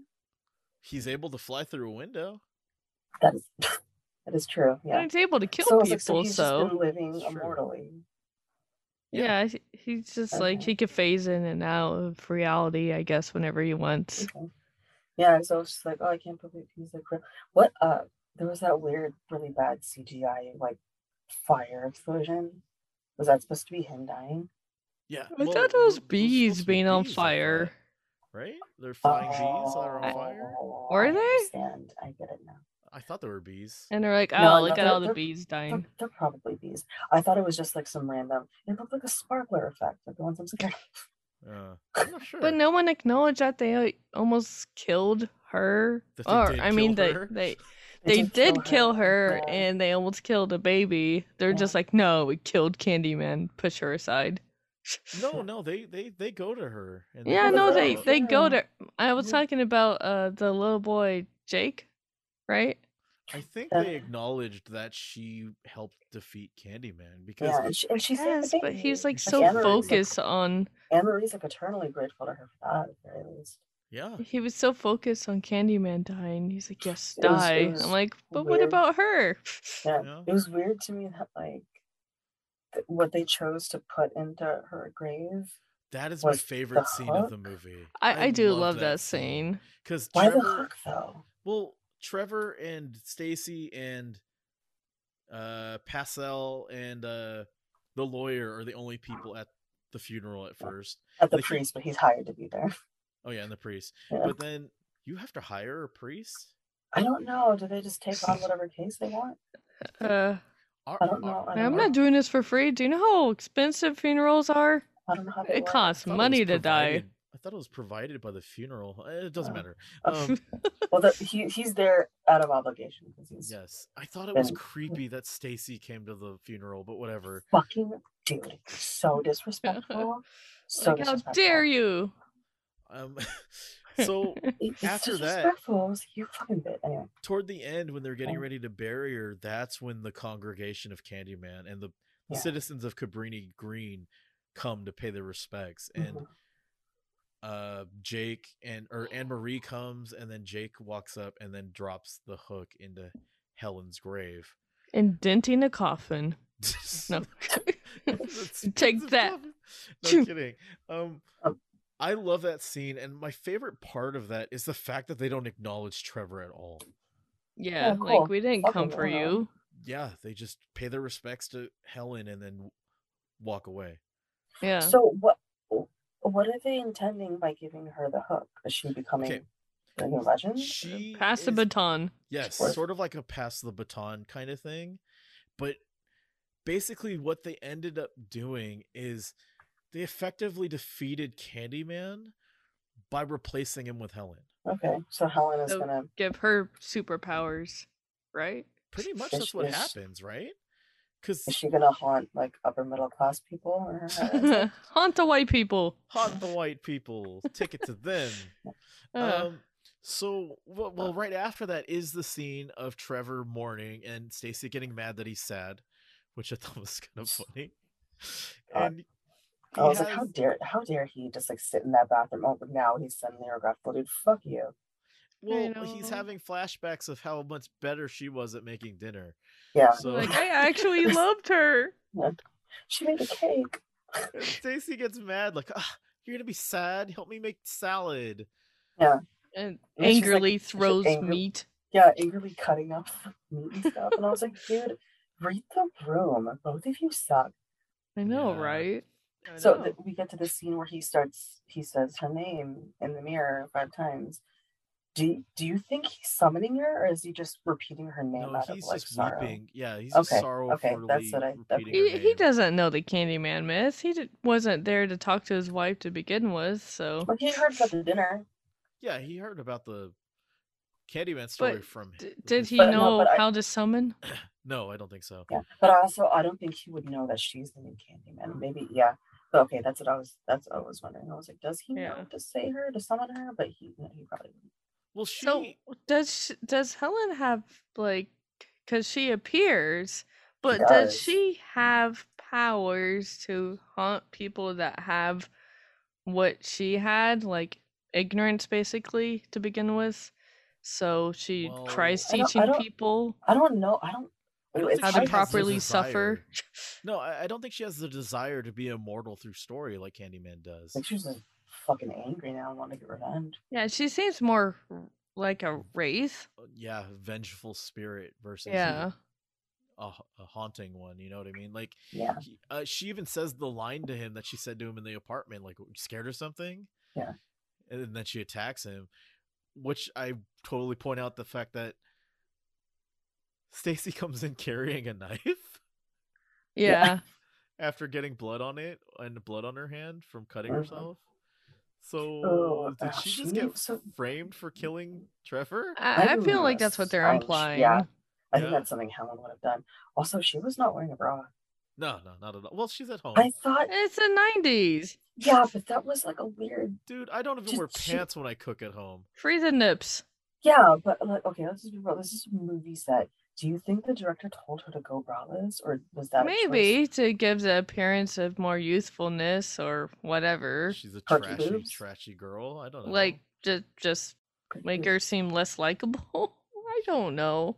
I don't know. It was just like, oh, it's very, very apparent that she's not wearing a bra. I mean, Yeah. I don't like wearing a bra, but I don't like wearing a bra either. yeah. Fucking Neither does my have to. cat. I don't have to. What? I have to. Oh, right, because you have roommates. Oh yeah. No, because my I have tiny titties. Hooray. yeah, Ah. these boobs are pretty. Huh. Anyway, yeah, is that the strobe? Is that what you were referring to, Amber, with the strobe lighty death scene? Yes. Yes. Oh, Great there's a sexy strobe light scene because I don't Uh-huh. know, like how She does Helen. It's Helen- all She's like, orgasmic. does oh, start look at me. moaning. I'm going to rave. Yeah. She vogues while she stabs him. Yeah, pretty much. So she's God, clearly getting pleasure out of doing like this. she's into this new Yeah. form of torture now. All right. Good night. No. So how would you rate this film? Out of how many? What?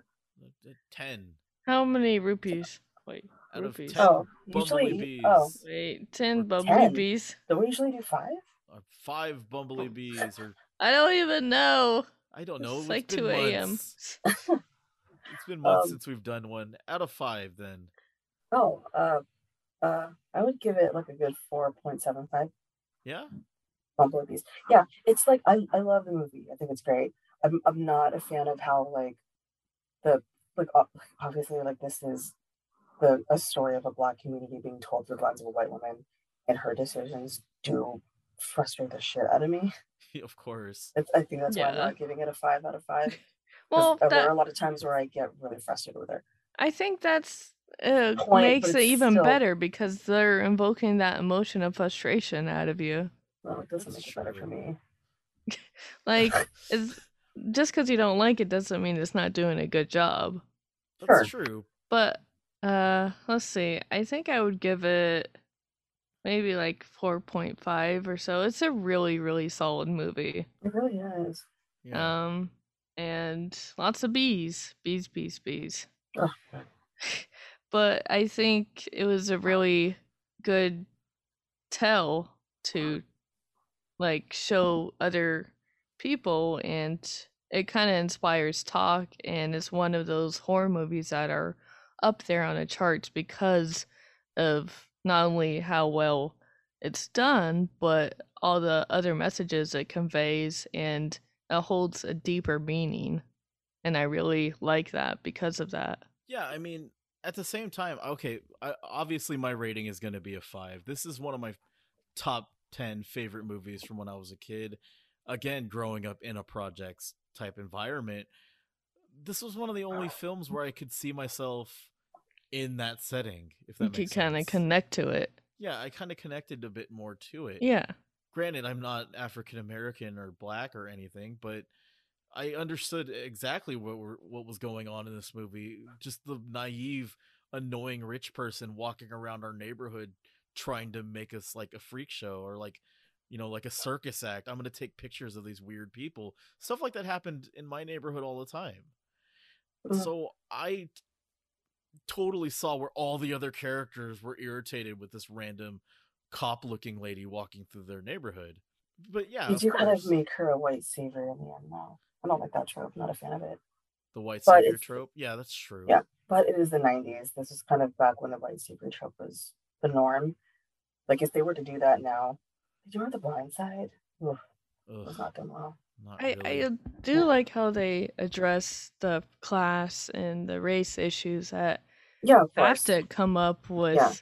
having like the main horror character being a black like villain, but yet you don't really feel like he's a true villain. But that's the thing. I love how even though he's the villain, they gave him that story of, is he though? Because the reason he's so pissed is because Right. he loved someone and they killed him. Yeah, like there was injustice and it kind of reigns in that movie. And I think that's something that people should still be looking at, that part. Like there's injustice to be had, and that's his whole story. Like people need to hear the true story. One of the things about the movie that I enjoyed, and I remember thinking this when I was a kid too, was the fact that we're talking about the environment, and movies like Boys in the Hood were still fresh in everyone's mind, and that was like one of the earliest times white America was exposed to hood life type stories.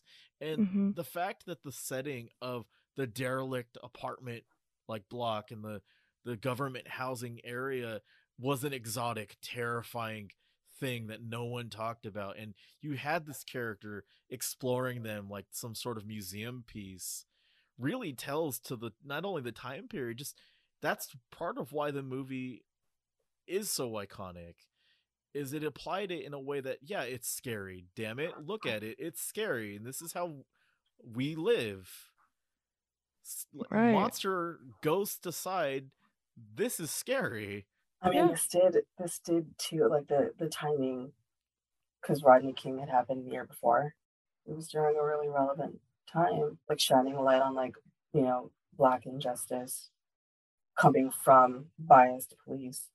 And you know what's interesting? You point that out, but this movie came out around the same time, but it was in production before that happened, and just a weird coincidence.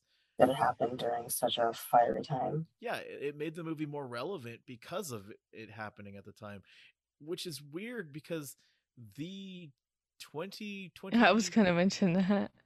sequel came out right before or right around the same time of George Floyd. George Floyd, Yeah. and Yeah. that wasn't planned.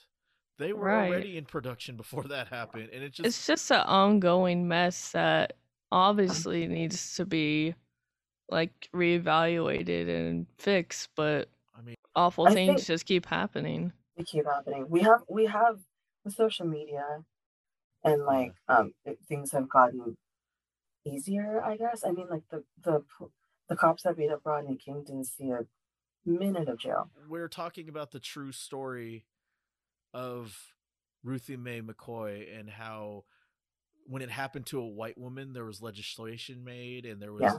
all sorts of things. What the thing with Ruthie Mae McCoy happened, She they was the didn't even, fourth murder that month. and they didn't Yeah. even bother doing an internal investigation in the misconduct of the They police. they called it a hoax, which is Yeah. fucking wild that any policeman responding to a 911 call would be like, oh, that's a hoax. Right. That's fucking ridiculous. Yeah. And if people just would acknowledge like all the loopholes and I guess just the parts that should be addressed, it could start getting better. But Yeah.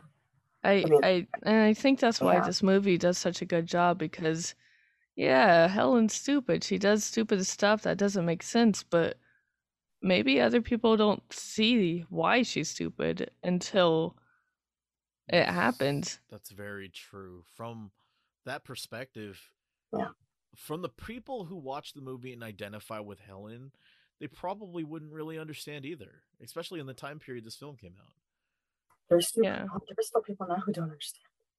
Fair enough. But I guess like the Black experience in America is not really something you would be able to understand unless you're Black. And that's in America. why Right. I highly recommend you watch the new one because Okay, okay, I made a mistake. Not watching It does okay. explain it in a way where the just common audience should be able to connect and see, yeah, I'm not going to call Candyman, that doesn't make sense. well, not Or even that. The fact that the tagline for the movie, for the new one, is "Say his name." That's the point of this story. Is he shouldn't Is be that focused. What? is that a reference to Breonna Taylor? Yes. yeah. The Oh. Candyman tagline for the new movie was "Say his name" because the entire theme of the new sequel, and mind you, it's the same exact story as the first Candyman, but it's literally being told by Black filmmakers. It's the Yeah. first. Well, It's, it's the it's first. through the lens of a Black protagonist. Exactly. And the Yeah. whole main theme is not look how scary the inner city life is. It's look at what happened to these people. And Right. that made them into legendary ghosts. Look what happened to Candyman. Don't That's forget what's- the tells. never forget what happened. You call them Candyman to erase the fact that he was a real person that was wronged. That's the Mhm. whole theme of the new movie. Highly recommend you check it out. It does It do is justice to the 1992 movie. while the new one is a sequel, it is a remake, but it's a remake of as you said, a story about Black people told through the lens of a white woman. But the new one is a remake of a story about African American community told through the lens of an African American protagonist. Yeah. And it's totally different, but it is a remake. Sequel. Yeah. Now, would you say African American? Or Huh? Black. No. If you notice that I'm switching back and forth from saying African American and Black, it's because a lot of my friends growing up were Jamaican and took offense to being or you could have French people that are Black, but you're not going to say African American. They're French. That's why I say Black. Okay, edit this out clearly.